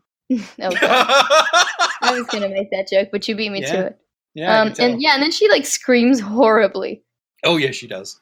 Understandably, she just it's pretty bad. So yeah, there's that thing, and then we get introduced to some of the zombies like properly, and one of the zombie guys, then Kurt like runs up and tackles the zombie, which is pretty cool. He like tackles that fuck, and then he's going back to help Blondie, and the big guy has one zombie takes tackles or something, attacks Kurt, and then the big zombie has this chain that has a bear trap on the end of it, and I was like, holy shit. Gnarly. Yeah, that is pretty dark. And then like he catches I think Kurt gets stabbed in the shoulder, and then bear trap dude like he swings it around and he catches Blondie in the back and he drags her back to him and he lifts her up, and then another zombie comes with this giant saw and like I believe, cuts open her stomach while Kurt is screaming. No, they start cutting her head off. Oh, I thought it was her stomach. I thought it was reminiscent of the mother having a. No, because later on, a big zombie throws her head into the. Mm-hmm. So now we cut to, I think at this point, Marty is in his room. I think that's this point. He's reading a book. Yeah. And what does he say? I've got a line here. He's like, Nemo, man, you gotta wake up. Your shit is all topsy-turvy. I was like, what? Oh my god. I love that he is reading Finding Nemo. Yeah. And then Yeah, go for it. Actually, what I'm gonna do, my voice is starting to go. If Harley, you wanna jump in, this being your favorite movie and all, I'll obviously still be here, but my voice is getting really bad. It's my time to shine. Oh my god. All right. So Marty's reading, and I didn't think it was Finding Nemo. I just thought it was like a book titled Nemo, like Nemo something.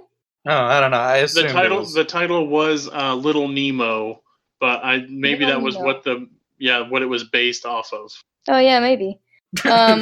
So he hears this voice that says, "Go for a walk," and he stands up and he's like, "Who is it?" And then like it whispers even louder, like, "Go for a walk." He's like, "I'm not a puppet. I'm not gonna play your games." And then he like stands there for a few seconds and he's like, "I'm gonna go for a walk." Yeah, no, I do love. There's a part where he's like, "I'm not a puppet. I'm not gonna dance your puppet dance," and he's like dancing around it. It's so funny. Yeah, and then he goes for the walk because he has to take a Waz or something, and he passes through the living room, where Dana and Holden are making out, and he's like. He points at Holden, like, nonchalantly as he walks by. He's like, he's got a husband's bulge. I want to point out that I am officially adopting that term into my vocabulary. I might as well. Like, I might just, if I, A husband's bulge. Oh, watch out, you've got a husband's bulge. So, he goes outside to take a Waz, and we see in the background the little girl approaching, the armless little girl. And right as she's about to get to him, Kurt arrives and he's like, "Come on, we gotta go inside." And he rushes him inside, and he fucking just knocks the shit out of clotheslines her. Small girl. Yes, he just goes flying. Like he outstretches his arm or something like that, and she does bowling ball knocking into pins type of thing. Yeah, I mean, the accurate term is he clotheslines her, and then he yells, "Dead bitch!" Poor girl. She was just trying to look at she's trying to look at Marty's husband's bulge. Mm-hmm. So, she's trying to learn about the husband's bulge. Yes. Trying to learn about because her parents weren't going to teach her, right? No. Yeah. Well, Kurt runs inside with Marty, and they close the door, and he's like, "It's crazy, the stuff," and he's trying to explain things, but no one's getting any info out of him. And suddenly the zombie family appears, and the big zombie throws God, what was her name? June? Jada? Jules. Hey, listen, I know the Sugar Plum Fairy. I know the merman. Who the fuck is Jules? So he throws Jules' head into the room. He throws it into Dana's arms. And Dana, just catches it very easily. And she starts screaming, and she throws her friend's head. And, I want to point out, I do love that she just, she doesn't just drop it. She doesn't, she just throws it across the room. Disrespectfully. Very football-esque. Throws it. It was kind of nasty. So they all together, they close the door.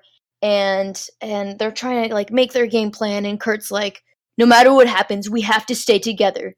And then the people in the government are like, "That's not happening." And they shoot the dumb gas into the room. Yeah, well, Hadley, he thinks it's all over because this he knows how to survive a horror movie.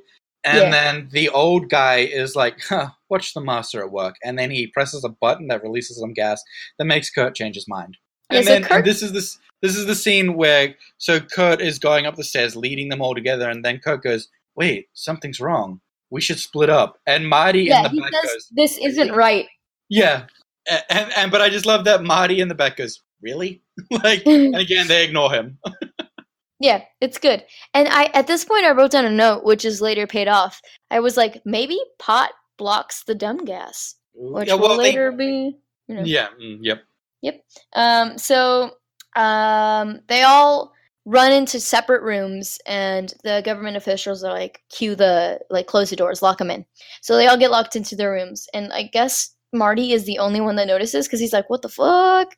And he like presses himself up against a window, and he's like trying to think things through, and he knocks over a lamp, and he spots this tiny camera inside the lamp, and he's like, "What the fuck?"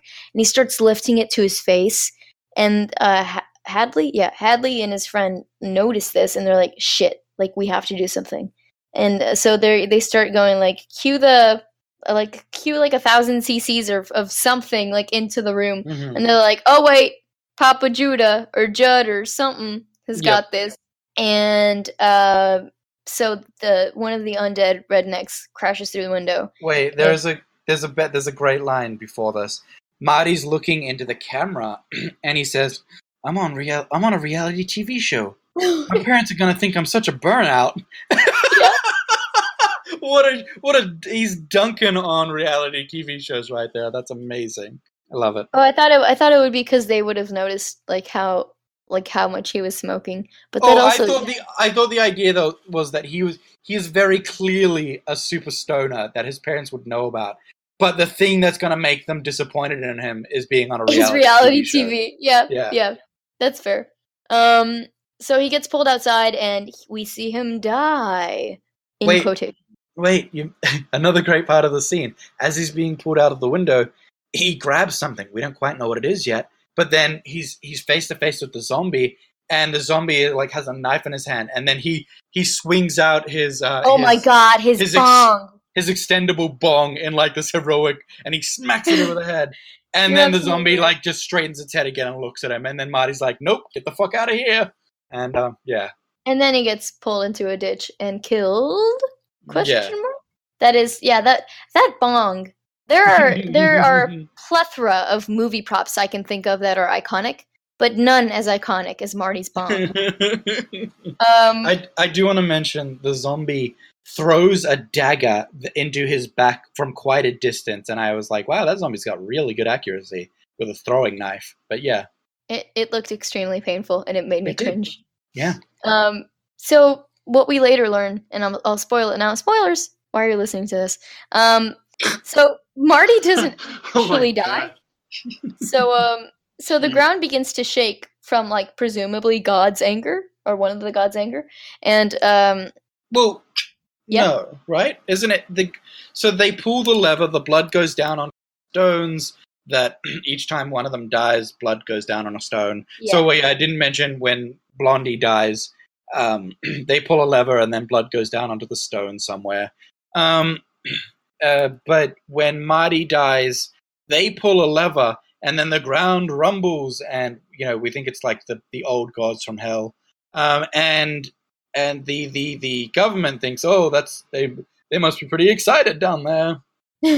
Which makes me question, like, how often do they do this? Because it seems like it isn't normal. Yeah, it seems like it isn't normal for the ground to shake. Like, they should know that it's not normal, but they're like, oh, they must be excited. Yeah, what? I know. They do it every year, but my thinking was from the implication earlier that all the other locations had failed, and it was down to Japan and America this year to pulling it off. Yeah, and so it was a bit more exciting maybe but what we now know is that it's likely that they're angry that Marty didn't actually die. No, that's what I was implying. Like, that's what I was like getting at. So, like, what I was confused was, like, I feel like these like Hadley and his friend like should know that the ground does not usually shake when you offer up the blood sacrifice. Yeah, I but agree. Instead they go, they must be excited. What? Yeah. So that happens, and then Dana, one of the zombies crashes through Dana's window, and she starts screaming. And God, what was the other guy's name? Listen, the monsters Holden? Are the stars. Holden, right? Holden breaks the two-way mirror, which, like, nice, convenient that it came in. It came in and saved the day. and she jumps through the broken smashed mirror, and they push the bed aside to barricade another window where another zombie's coming into, and they find this cellar door. And I think it's really smart that she dropped in the lamp first to see if it was empty. Yeah, I thought that was a pretty smart move as well. I honestly wouldn't have thought of that, and it was good. Yeah, She takes off the lampshade and she lowers the light in by the cord. I was like, oh, that's smart. Yeah, they were all pretty, like, just all in all, they were pretty smart survivors. Well, yeah, we'll get to this. Yeah, I don't know if survivors, but anyway. So they both jump into the cellar. And they're kind of like standing there, like thinking what their next move should be. And Big Papa Zombie throws his bear trap in and catches Holden Holden? Yep. Because the other one's Hadley. There's two H's. Too much for me. Oh my God. So he throws the bear trap in and it snatches Holden's back, which looks excruciatingly painful. Yep. And Dana she looks at her situation. And she very smartly grabs a crowbar and, like, smashes it. First, she grabs onto Holden, pulls him down, yanking the chain. Oh, yeah. Which is also another smart move because it pulls the big guy down into the hole halfway. And then she's like, you like pain, huh? And then she takes the tire iron or the crowbar, and she shoves it straight through his face. Yeah, like through his cheek, like pretty gruesome. It's through his eye, isn't it? I thought it was his cheek because later on we see like a hole. Well, one of those. So she does that, and then she's like, "Yeah, got him." And then like he wakes up, and she grabs a knife, and then she stabs him like 15 times. Yeah, which again, good move. Yeah, good move. And so something happens, and I thought it was fucking brilliant. She drops the knife. Now, usually in a normal horror movie, you'd be like, "Oh, why'd you drop the fucking weapon?" But in this movie, they give it a reason. We see one of the, I don't know if they cut back to the government agents, but we do see that a little shock comes out of the knife, like a tiny, small shock, and it makes her drop it. And I was like, that's such a good like explanation for why that trope exists. Yeah, like, I agree. Just for a split second, it cut to the dial, the control board or whatever, and one of them just slightly turns a knob and turns it back, and it cuts to her dropping it. Yeah. And, I wrote in my notes, government causes a small shock on the dagger and causes her to drop it unconsciously because it's obviously just enough to trigger her muscles in her hand, but, not enough to actually shock her. Right, yeah. So I think what happens? Right. Connor shows up. Kurt? You know what? Oh my God. I've had enough. Man, come on. So Thor comes in. Is it Hadley down in the basement and then Connor shows up, right? Who the fuck is Jules? I don't know any of these people. All right, so Connor Kent, Kurt Cobain shows up. Oh my God! And he like starts like ushering them through a tunnel. I'm blanking on this part. I know he takes them out of there though. Well, yeah, he's just. I think it's just the door to the other basement. Because Holden yells to him, "Get to the basement!" And then he bursts through the door. She nearly stabs him, and then they run through. Yeah. She nearly stabs someone else later, but then actually does. So they run out and they. Sorry, listener. Sorry, spoiling it. So they run to the car, which was like good move, and they're just like, okay, we're just gonna drive away, and we're gonna drive out. And Dana's like, where's Marty? And then Thor is like, he's gone. And so they rush in and they're driving. Wait, you missed a bit. There's a bloody handprint on the door that pans down and sees.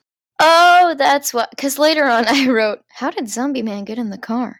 And that makes sense. Yeah. What I'm wondering is, was he just chilling in there? Like, was he like making himself a sandwich? Like, was he? You know what? I have no watching idea. TV?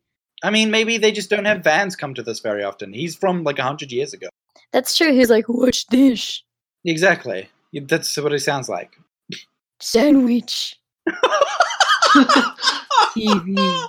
Yep, that's exactly what he sounds like. Oh, I'm giving him this character voice, and now I think he's like a little sweetheart. Except he's not. He's a real sweetheart. And then We see him drown so sadly, but anyway. That's true. Poor guy. Anyway, so they try to drive to the edge of the camp, try to drive basically out of there. And Hadley, yes? Question mark? Yes. Hadley is like, whoa. Like, he thinks that something's off, and then the lady comes in, and she's like, the tunnel isn't collapsed. And Hadley's like, No. the tunnel isn't collapsed? No, you got it wrong. Damn. So Hadley and old government man are talking, and then the girl calls up. I don't even remember what they talk about, honestly. I think she's like, all right, these guys are doing too good. You got to fix this shit up. But then during that conversation, Hadley looks down at the tunnel camera, and he's like, oh, shit. And then he's like, oh, shit. And the girl's like, what's happening? What's happening? And then they just hang up on her. And he's like, the tunnel isn't closed. And then old man government guy, he's like, oh, God. And then he runs and he has to go fix it. And he eventually does. Yeah. He finds these cables and he makes them spark, and then the tunnel starts collapsing, and then the teens he hotwires the tunnel. He hotwires the rocks, and they start driving really quickly backwards, and they're stressed because there is an important message. He runs to the engineering department first, and they're like, I don't know, it's a glitch from upstairs. And then he's like, oh, he doesn't think about it at the time, but he's like, oh, fuck. And then he runs and he has to go fix it. And then we'll get back to the glitch from upstairs is referenced again afterwards. But yeah. It might have been because of what happened with Marty. Yeah, it's Marty. Yeah. And we'll get back to that. But yeah. So he does. He blows it up and then they reverse out.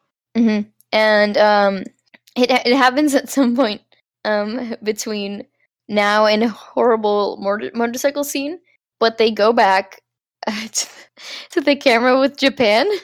Oh my god, yes, okay. I would like to discuss the scene, please. Yeah, go for it. This is my favorite. So we go back to Japan, and and I don't know if they've mentioned yet that Japan failed. I think they did, and then we cut to see the screen of Japan, and all these little girls are chanting in a circle around this bowl on the ground, and the demon is struggling, and it's being sucked into this bowl with flowers in it. These little girls are chanting and swaying, and then out from the bowl pops this frog, and I have the line here. It's, now Kiki's spirit will live in this happy frog. And then we go to the screen, and the old government guy's like, fuck you, pointing at the girls. He's just like, fuck you. I love that so goddamn much. I think it's literally I think one of the screen caps is literally an internet meme, the little girl's holding up the frog, and she's like, the evil is defeated. Oh, yes, she does, yeah. And then it's a wonderful scene. And then she's like, now Kiki's spirit will live in this happy frog. I love that it's a happy frog. Everything about that scene. And they all cheer, and all the little girls are like, yeah! I think it's a funny scene, but it's also kind of heartwarming that these little girls defeated the terrifying monster. And I mean, and that's such Japanese anime horror. They know about the mythology of this demon that's going to haunt their school, and then And then they are now going to perform the ritual that is known in Japanese myth, and they do. It's so good. I love it. I feel like a lot of Japanese horror characters are really competent in that sense, where they they know the ancient scriptures and they know the incantations. They're like, oh, let's just do this, and they just know. One thing I want to point out, one thing I want to recommend for anybody to watch, and this is to you guys as well, if you haven't seen it, there's only one season of this show. It's called Ghost Stories. Have you heard of this? No, I don't think so. I think I have heard of it, and I might have even watched it. I'll look it up, but I probably... So Ghost Stories, for anybody, watch the English version specifically. The reason is that this show was I believe, a Japanese show. It's about these high school students. Oh, God. And they, and there's this ghost haunting, it's a cliche thing. Anyway, it was so bad that when they brought it to America for English dubbing, they said to the voice actors, look, just do whatever you want.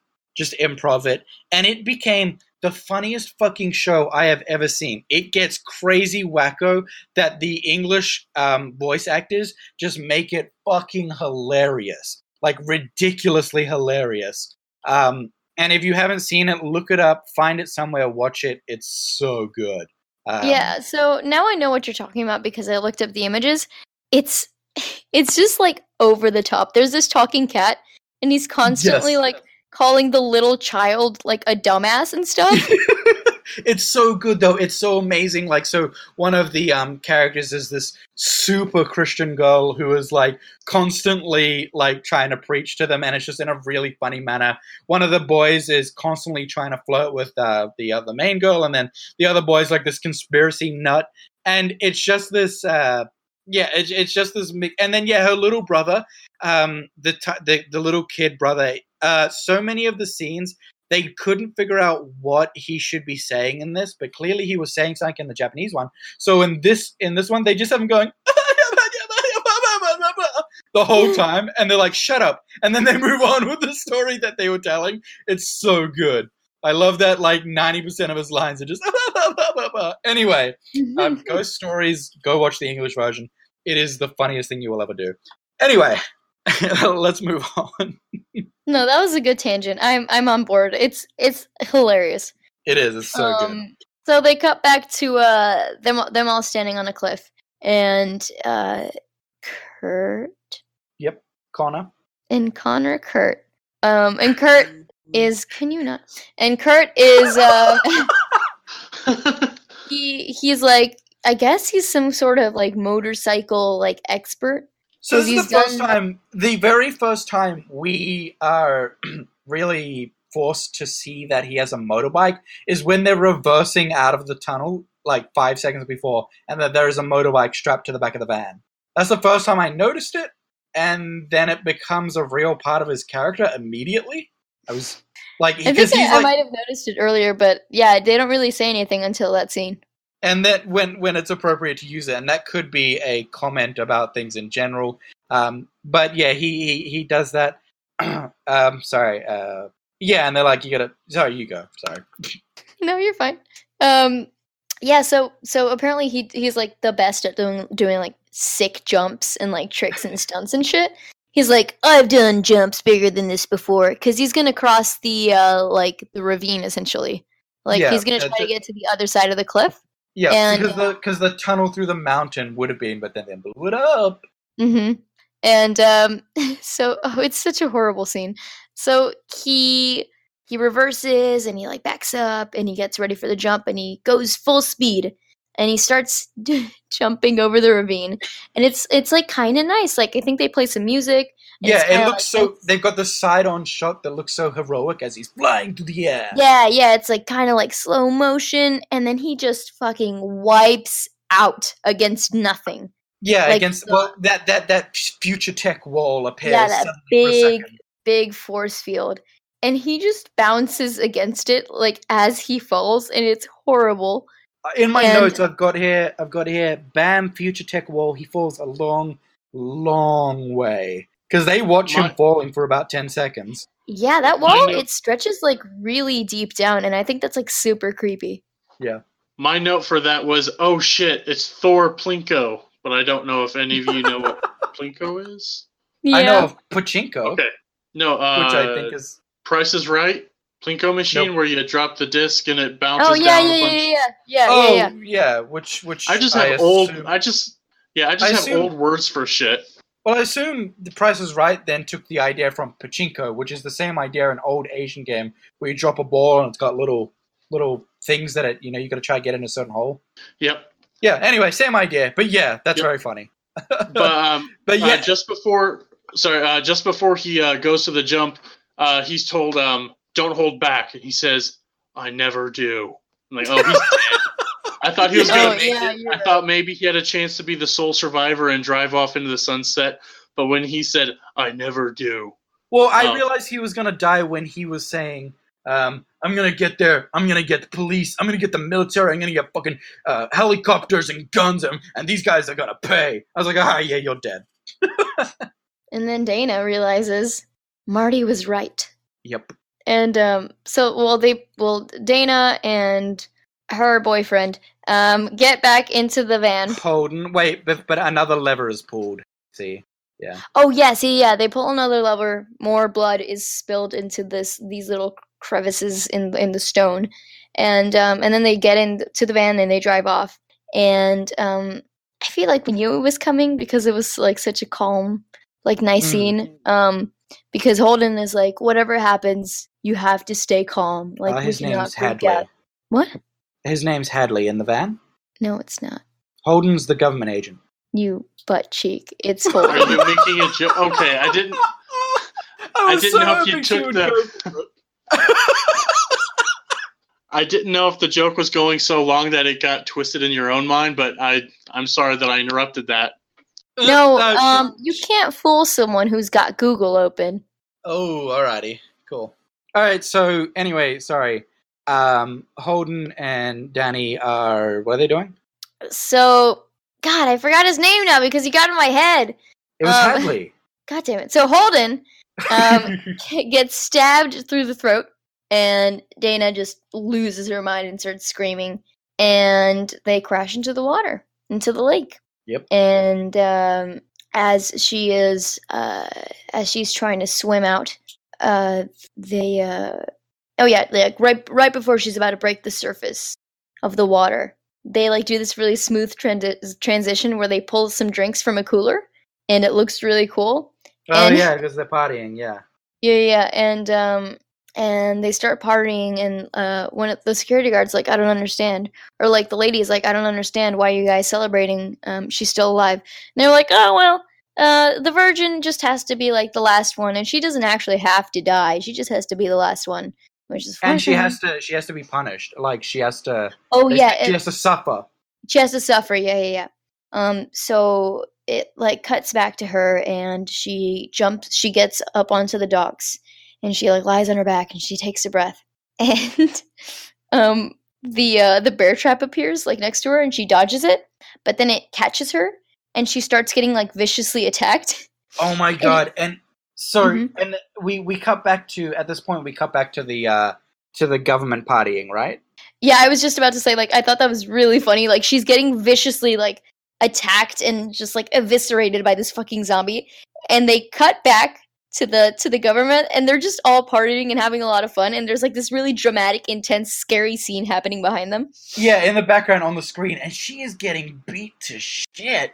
Yeah, like at some point she like vomits like a stream of blood. Yeah, and she's getting like he picks her up and he like rams her head into a big like log thing, and he like throws her, and he wraps the chain around her throat and is choking her. Like, it's super brutal. Yeah, he like slams her down and up, like back and forth and up and down. And it would not be funny. It would not be funny if I was like watching it like firsthand, like watching the actual scene with the scary music. It's only funny because this is played like in the background of them while they're partying. They do not care in the slightest. Yeah, it's fucking great. And again, back to that government official, and he's like, his name's Holden. So Horton Hears a Who says. So he says, I think it would have been cooler with a merman. Again, just dropping little breadcrumbs for us to follow on our trail home. And so we go back to Dana, like getting her ass kicked, and like as she's about to get, I guess, finished off by this zombie guy, our good old friend Marty shows up. Well, so first at the government, they get a call, and Yeah, they're in the middle of the party, and like a very like gaudy big red phone begins to ring, and then I think it's Hadley or Gary who like Holden. tells someone to tells them to shut off the music, and then everyone shuts up because apparently this is very bad. And he answers the phone, and essentially like the conversation is like, oh, we got everyone. And like I guess someone on the other line was like, "Do you doubt me?" And then the guy was like, "Oh no, I don't. I don't doubt you at all, sir," or something like that.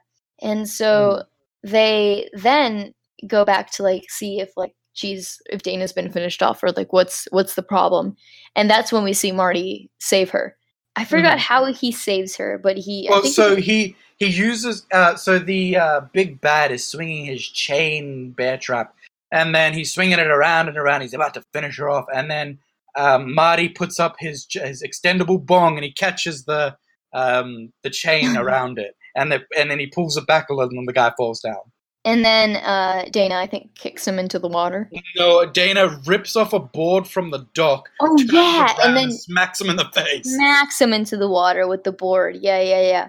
And so Dana's obviously confused, but Marty's like trying to lead her to the promised land. And so he uncovers this hole like full of leaves, which is I guess that's where he got stabbed, because otherwise how would he have found that cellar door or like that secret hidden door? Well, I mean, you know, the we see earlier he gets dragged into that by the. Yeah, that's why I was wondering if that was the place where he got dragged. Yeah, that is. Yeah. Okay. And Dana's like, "We're going into the grave," and he's like, "Oh, it's not a grave. Watch this." And they go inside, and it's like this very like modern like concrete room, and there's sterile even. Yeah. There's this pile of like there's a pile of like dismembered like a hand and a head and like a few little guts, but it's still alive, and it's like it's kind of cute almost, like it kind of flaps around, and Marty's just like, "Oh yeah, I had to dismember that guy with a trowel." and then he goes, "What have you been up to?" or something like that. He says something like that.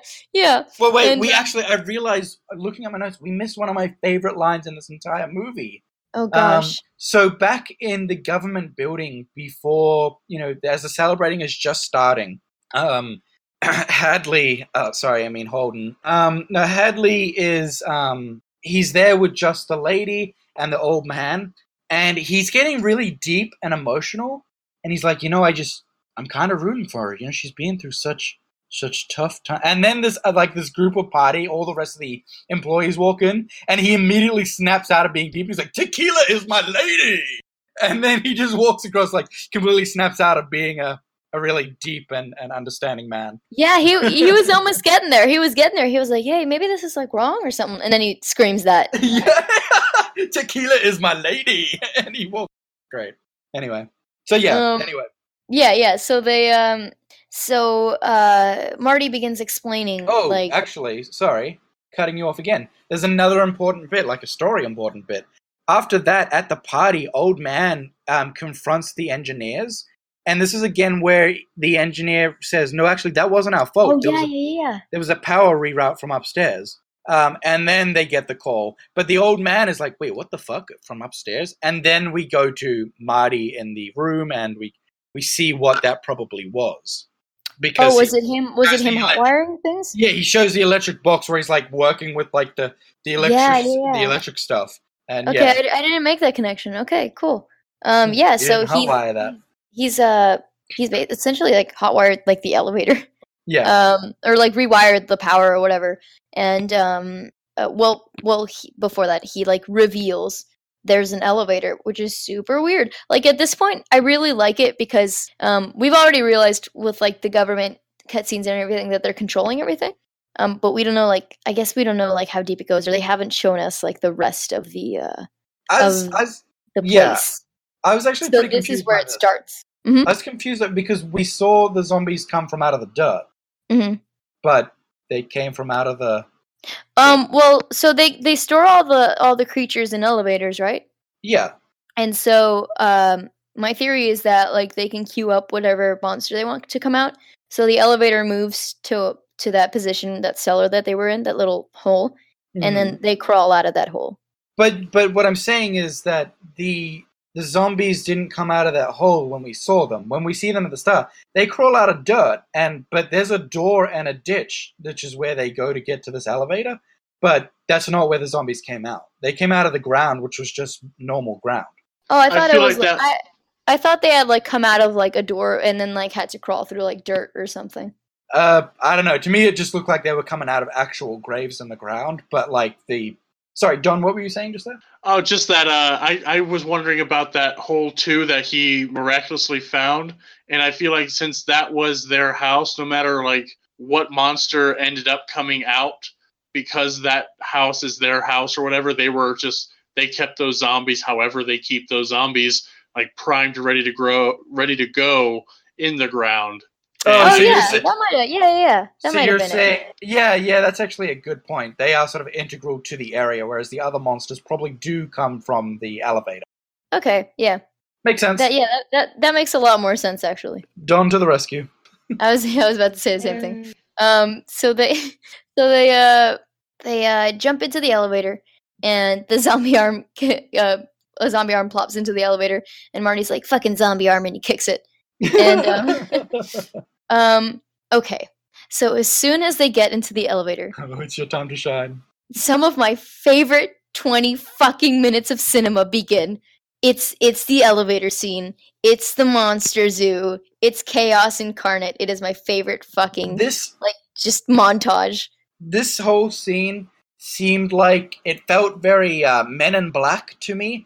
This reveal of an entire world of manipulation and, control outside of what they've been living in. Mm-hmm. So I very much liked that feel. Anyway. Yeah, I just realized it does feel kind of Men in Black. I love that.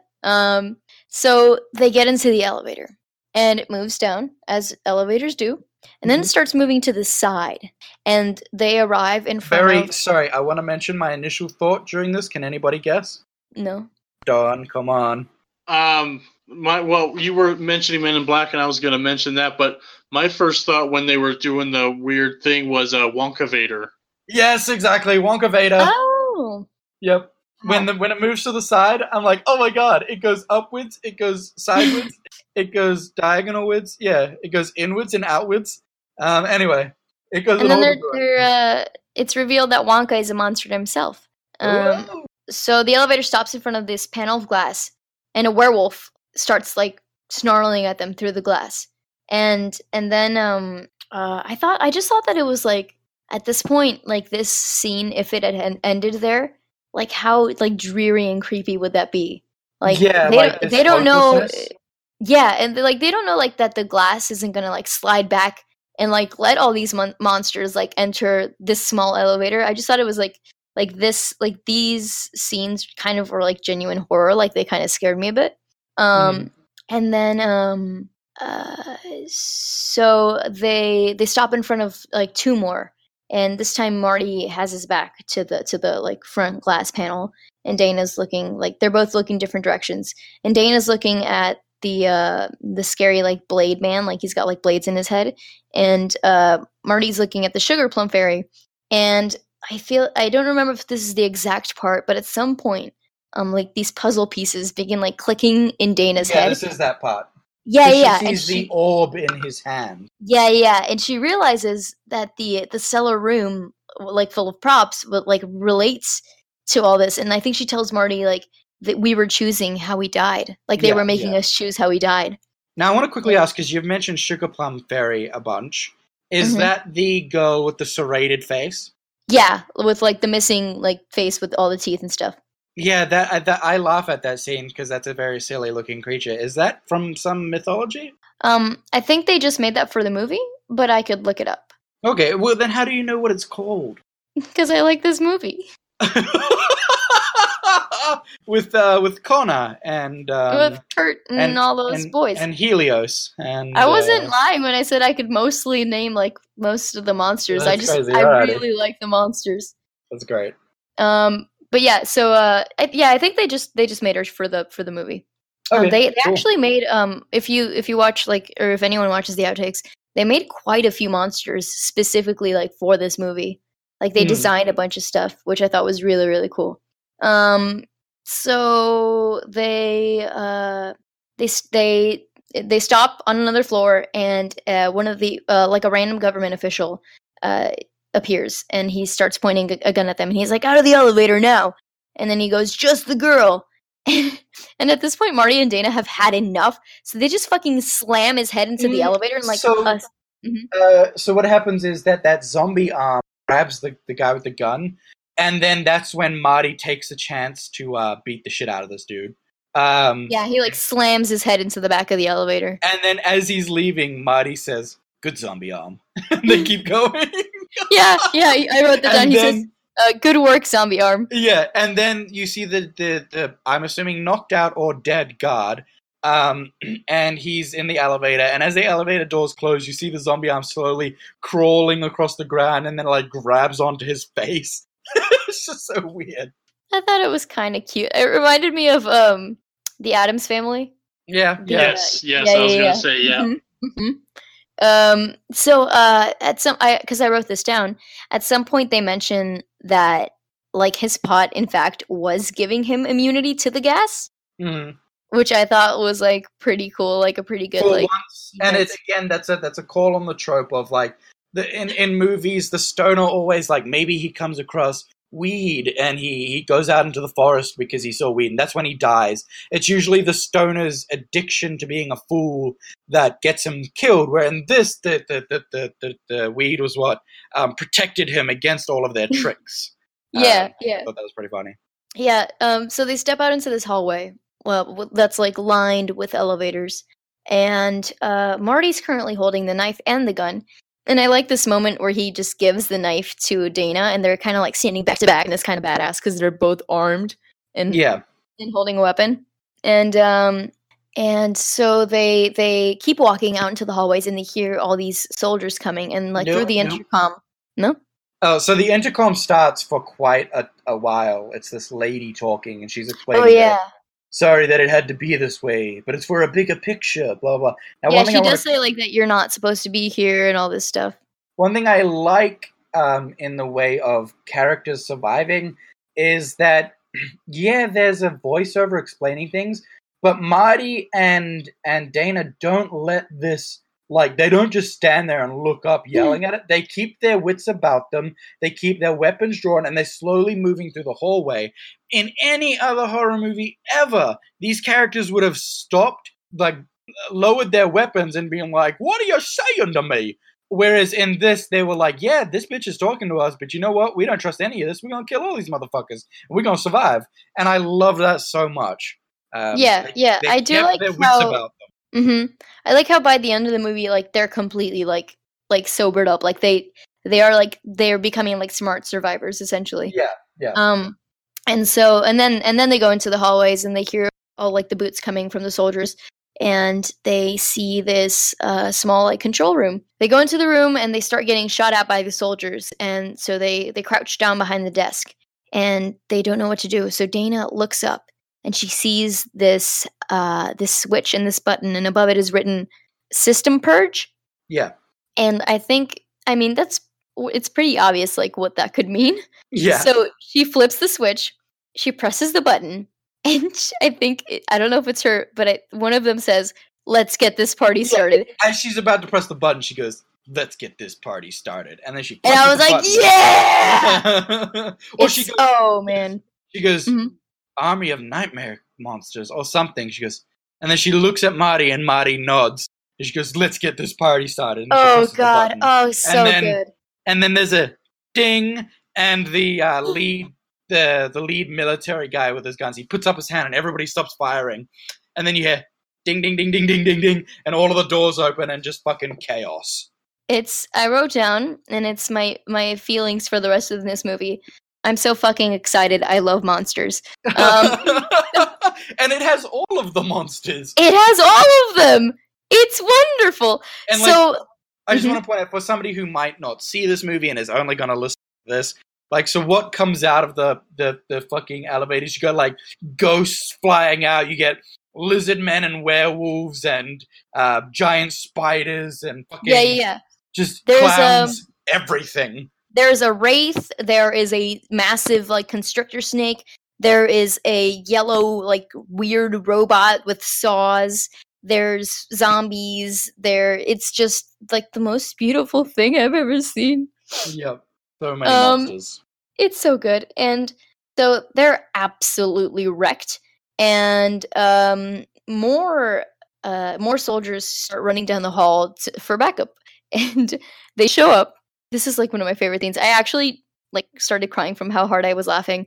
The soldiers show up, and they see the carnage. And everything's silent. And suddenly a piece of flesh drops from the ceiling, like, splats. And then suddenly there's, like, just one. There's, like, an elevator ding. And then just gore just starts flying everywhere. And I thought it was so funny. Because it's just silent. And just that one, like, ding. And, like, we know what's going to happen. Yeah, well, we see the military guy. With the camera is inside the elevator. And then as the doors open, you see him look toward the camera, and then you just see the window of the room that Marty and Dana are in, and just gore just flooding the room. And it's, yeah. Yeah, it's really good. One thing I will say is I wonder why the monsters don't attack each other. I get the feeling that, I don't know, maybe they're going for the weakest enemies first. Like, all of the humans there are just the easiest fight. That is true. Yeah. The feeling I was getting was because at the beginning of the movie, when they're all taking bets on what was going to be the thing, Citizen handed Hadley the paper, like, we don't even have this. Like, zoology guarantees us we definitely do. So I feel like there's a whole lot of genetic engineering, just monster creation on their end, that they're just designed not to attack each other. I would agree with you, but it is mentioned that the monsters in the stable are gifts from below. They are provided to them from the old gods below. So potentially the old gods created these monsters to not attack each other. That could be true. Yeah, I forgot about that line. Yep. There's a very pretty scene where like this nice, elegant music is playing, and there's like a beautiful unicorn, and it's like a real white horse. They just stuck a horn on it, and it impales one of the scientists, and it's the most elegant impalement you'll ever see. Yeah, I've got in my notes here. I've written. We've got, so this is just going back a bit. They hear footsteps, run behind counter. Lots of guys with guns shooting.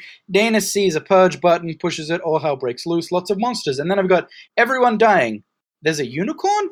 And with a question mark? Like, that comes out of fucking nowhere. Like, do people think unicorns are evil? I don't understand. Like, is that a scary thing? No, there was a thing earlier, again, about the zoology stuff, where I think it was the chem scientist Lynn. She said Truman said, "Oh, is this what the things of nightmares are made of?" Like, no, these are the nightmares that things are made of, or something like that. She did a clever twist of the words, like, all the things we fear in horror. Yeah, he says this is the stuff of nightmares, and then she says, "No, this is the nightmares are of this stuff," or something. Yeah, I get what you're saying. Yeah. Yep. Yep. Okay. We see the redneck girl. She has a name. I don't care. She's the redneck girl. She followed them down somehow, like into the elevator. So we see her. I think at some point when they go down the elevator, we see her slowly following behind. And then, we sort of, every now and then after chaos, we'll cut back to seeing her sort of just wandering behind everything that's happening. So yeah, somehow she went into an elevator, and I guess she went down to whatever elevator was poised at that entrance after their one left, and then Dana presses the purge button, which I guess eventually brings the one that the redneck girl was in. I don't know. Yeah, that might have been it. It cuts back to I don't know if it cuts back at this point or if they leave the system purge room before this, but it cuts back to Hadley. No, that's Hodor. So Hodor nice. does not hold the door; he closes it. So it cuts back to them, and there's these like they're trying to override the system, like trying to break into essentially the sacrifice chamber, which I assume is some sort of stronghold or something. And the door is blown open by these scarecrows, which immediately attack the security guard. And they're like trying to hack the system. And security guard pulls a pin from a grenade and just explodes everywhere.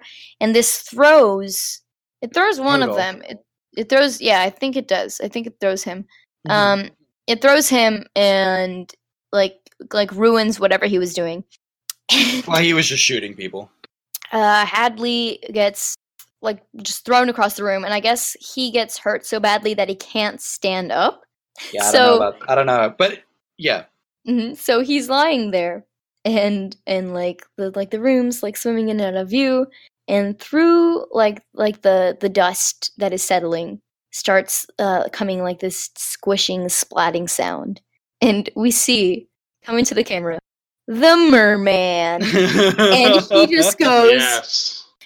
he just goes, "Aw, come on," and just gets eaten by the merman. Yep. It's amazing. pretty. It's glorious, and like blood spurts out of the blowhole on its back. It's pretty good. Yep. Suddenly Hadley's coworker, I think it was Gary, like unlocks, like figures out the code or whatever, and he opens. I was gonna say his name is Ganondorf. Just letting you know. Thank you. So Gary figures out the code, and the lady that was there gets pulled up by a giant like tentacle, I guess. Like yeah, an I've octopus?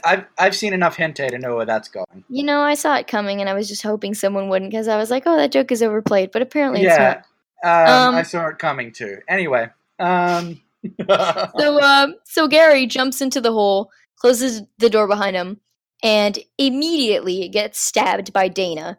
Dana runs into him thinking he's a monster, and he's like holding the knife, shocked. And he looks over and he sees Stoner Boy, and he's like, "Please kill him." And then Dana stares at him for a second, and Marty's like, "What the fuck are you doing?" And then they keep going. And they enter the Marty gives her his gun, and he says, "It's easier with this." Oh yeah, he does. I guess he trusts her. Yeah, I mean, at this point, he has no reason not to. Yeah, that's true. So they enter the what would you call it? Like the sacrifice chamber, I guess. Yeah, it's the chamber above the ritual chamber, I guess. Yeah, they enter the ritual chamber, and they see all these like figures that have been like that blood has been like seeped into like the edges of it, the outline, and they're like, and she realizes that it's all like them, like the 5 of them, and then Sigourney Weaver shows up. So, subtitle superhero. Did you catch what the subtitles call Sigourney Weaver? Wasn't she the Harbinger? No, she is the director. Oh, sorry, no, director. Yeah, Harbinger was the crotchety fella. I'm sorry, I'm getting... Yeah. She was the one that made the call earlier. Or, I mean... Yeah, she was the voiceover. Yeah. Yeah. Mm-hmm. Now, so the weird thing, though, is that where she comes from in this scene, did you guys notice? Doesn't she just come from the hallway? No. I thought she came out of an elevator. So she just seems to walk up out of nothing. And if the camera pans back and there's nothing behind her, there's nothing under her, there's nothing there. Like, it's a stone behind her. There's nothing there behind her for where she could have come from. Oh, I thought she just came, like, from the same hallway that they did. No, like, it like, the hallway is behind them and she comes from the other direction. And she walks up something, but there's nothing there. And my thoughts are that she's supernatural. She might be. Sigourney Weaver's supernatural. If she's the above. Yeah, she's the above, and and the below are the demons below that can overthrow her if they are not placated. That might have been. That's interesting. Yeah, anyway. No, yeah. That was I didn't realize that. That was good. Yeah, so like she essentially like tries to convince like Dana to kill him, and like she starts pointing her gun at him. And she says, "I'm sorry." And Marty sees this werewolf like creeping up on Dana. He's like, "I'm sorry too." And Dana just gets mauled by a werewolf. Yep. And then Marty and the director duke it out. And Marty eventually like gets the gun and he shoots the werewolf because I guess he feels bad for Dana getting mauled by it. Yeah, he didn't want to die, and he doesn't want her to die, but he didn't want to die. Yeah. So he shoots the werewolf like yips and runs off. And as Dana is lying there bloodied and mauled, we see like this girl walking by, and it's the redneck girl, and it doesn't attack Dana, which makes me think like I feel like she was secretly maybe like good because she died like not wanting any of the pain, while the rest of her family seemed to enjoy it. She didn't get the husband's bulge. So I feel like she like secretly wanted to help them out a bit. So Dana gets Marty's attention. Marty realizes what's going to happen, and he lets Sigourney take the upper hand and like get on top of him. And then she just gets like hatcheted in the back of the head, and Marty like kicks them both into the abyss. And Marty goes up to Dana, and he sits down next to her. And he what does he say, Paul? So there's a couple of great lines here. Mhm. So first she apologizes. She's like, "I'm sorry I pointed the gun at you. I probably wouldn't have done it." And he's like, "Nah, I completely understand." And then they pause for a second. He lights a blunt, and then I think he hands it to her. I'm not sure, but he's Well, like, he takes a puff, and they start trading the joint off between each other. yeah. And then he's like, "I'm sorry I let you get attacked by a werewolf and then ended the world." And I laughed so hard at that line, "and then ended the world." And they're talking, and then they're like, "Oh, big demon gods or something." It's like, wish I could have seen them. That would have been a cool weekend." and then oh yeah, and then I think Dana says, "I don't even think Kurt has a cousin." They could have ended the movie right then and went to credits, but they took it a step further, and I love this movie just for that. Yeah, and then and then they're like, "Oh, I wish we could have seen them." And then a giant hand bursts through the. Well, they have like this very tender moment where the ground starts shaking and more rocks start falling, and they start holding each other's hands like very bravely. Oh yeah, and then the ground. And then they're like, "Humanity, huh? Maybe it's time someone else had a chance." And then the ground starts shaking and breaking, and then the giant hand pops up and it smashes the ground. And you cut to the title again, and like really badass rock music plays. Yep. And that's that movie. That's Cabin in the Woods. Yep. We've been talking about this for a long time. Yeah. So we're gonna speed through these next segments. Unless Don, did you have? Sorry, I feel like I'm cutting off. Did you have anything to say about that last scene? Just that it really made like the entire movie. I'm like, oh, it's trippy. Oh, they're never gonna show it, but they showed that fist come up and that hand go down. But I actually have to bounce to work here in just a minute or two. So, real quick, Hadley would be the person that I most identified with, and because I felt so bad that he only got to see a merman at the very end, which and I think like if he had just They work on this every year. I just feel like if he really wanted to see one, he should have treated himself to it and not, hadn't been so noble about, no, I need to see it in action. I need to see it organically. I can't just, Google this. Yep. Yeah, I agree. All right, and your perfect sequel? Oh, I don't know how you would I would do a prequel. Oh, nice. Yeah, of them forming these rules and, trying out certain things. I'd really love to see the Kyoto sequel. Honestly, was like, yes. I had that note like 4 times on here. Like, did they, like, before I knew how it ended, like, I want to see how things fared with those little girls. Like, did that frog go on adventures? Did it have little friends? Did they just become a team of little Japanese schoolgirls that went around just fighting demons? It just becomes a Miyazaki anime movie about this frog. Absolutely, a Miyazaki Ghostbusters. That would be amazing. All right. Well, we better send you off to work, and then we'll finish ours. Yeah, sorry, guys. Hit me up with whatever movie you guys want to watch next week, and be good to go. But I really love this movie. For the rating, definitely come. All righty. Good stuff. All right. Good night, guys. Bye, Harley. All right. Gotcha. Good night. See ya. All right. I'm gonna give mine first this time. Okay, go for it. So my favorite character is Marty. Go figure. Marty is fucking hilarious, and he is so sobering of a character, and he isn't so overplayed. He is the sanest character there, and I don't know. He's amazing. And just his execution of lines, even as an actor, his execution of lines is perfect. Oh yeah, I had to dismember that guy with a trowel. What have you been up to? Like, it is so amazing. Yeah. If I were him, what I would have done differently, I actually don't know that there's anything I would have done differently per se. Maybe I would have taken my chances to fight the zombies and try and kill them instead of going into the elevator without buttons. Yeah, that is another thing that kind of bothered me. Like, I feel like they could have taken the zombies had they like taken away their weapons. Yeah, like because now they realize, okay, these zombies are a thing. there's this many of them. Let's try to fight them. Yeah. Like, let's arm ourselves. These zombies Mhm. aren't super fast, and we can defeat them slowly. But instead, they get into the elevator with no buttons. And I guess trying to get away from zombies. At the time, they don't know there are other monsters. They just think it's the zombies. They're just trying to get away. So I don't know.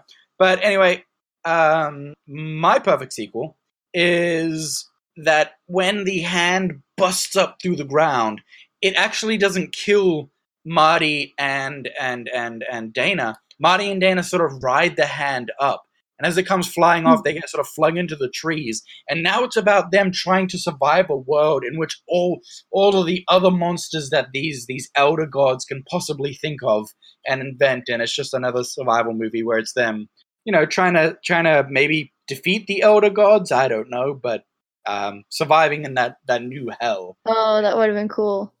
Yep, maybe the monsters are condemned as the monsters that were in the stable. Maybe they're condemned for failing, and now they're on the bad side of the elder gods. So now Dana and Marty work with the werewolf and the little girl, and You're and taking they've all got the good ideas. Yeah, that's my idea right there. That's my perfect sequel. Give me $2 million, please. What is your rating? And definitely come. This movie is fantastic. I enjoyed it so much. It's well executed. It's no A Quiet Place, but for what it is, it makes so many good commentaries, and it executes it all so well. It has gory parts and parts that I turned away from, as well as parts that I laughed at genuinely. It was great. Okay. Yep. So give me your character. Oh, my character. Okay.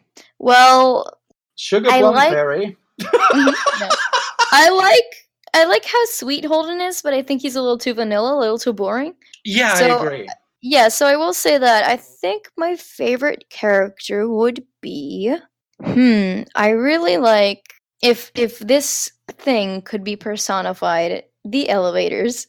Oh, I do. Yeah, I get what you're saying. I'll allow it. I love that whole thing. I love the elevators. I love what they represent, what they hold, what they are. So maybe your character is the monsters in general? The monsters, yeah, just the monsters, yeah.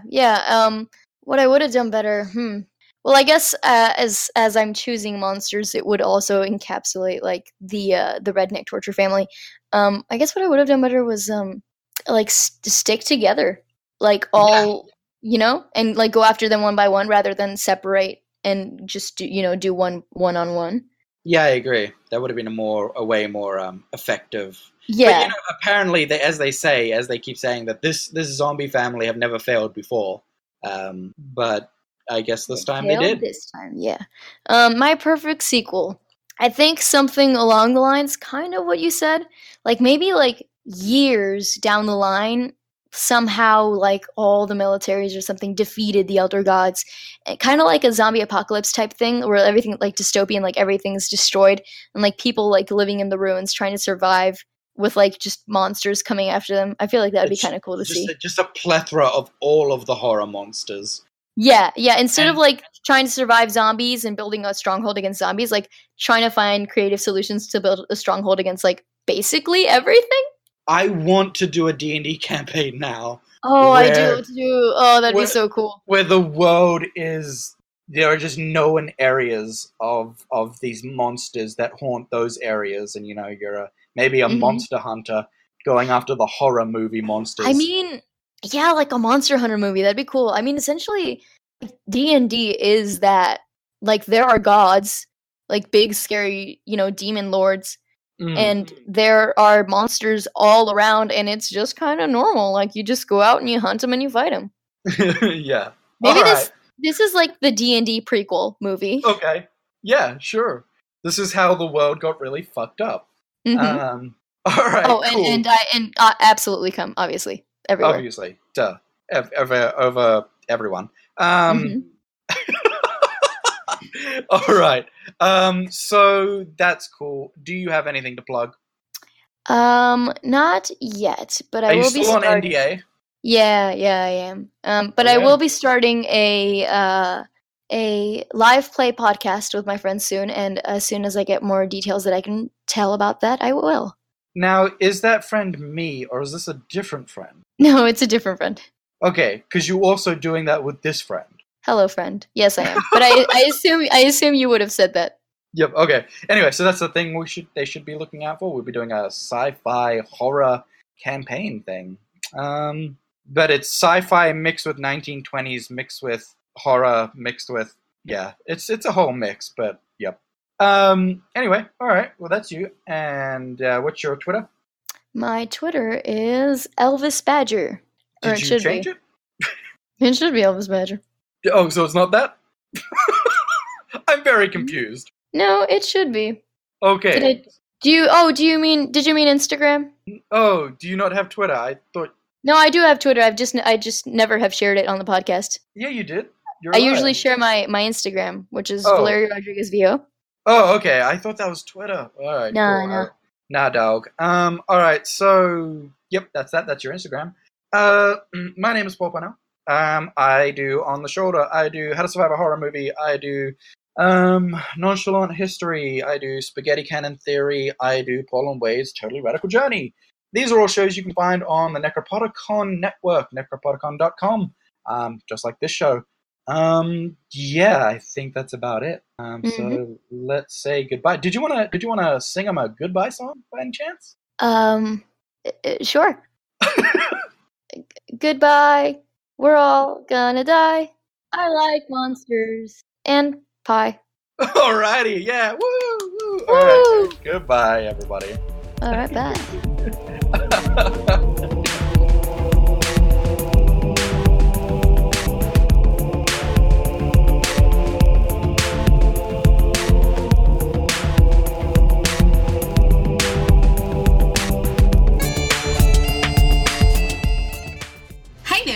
Do you like Dungeons and Dragons? Of course you do. Do you like people with New Zealand accents? Of course you do again. Wake up, bucko. It's the fate of Ison. We roll dice, laugh a lot, and tell a surprisingly compelling tale about a plucky group of weirdos. Hey, who are you calling a weirdo? Who gets swept up in a quest to, quote-unquote, save the world off Ison. There's action, excitement, and there's a lot of apples. Seriously, there's way too many apples. It got way out of proportion. Weird as my mother's top lip. On the Necropodicon network. See you there. That'll do.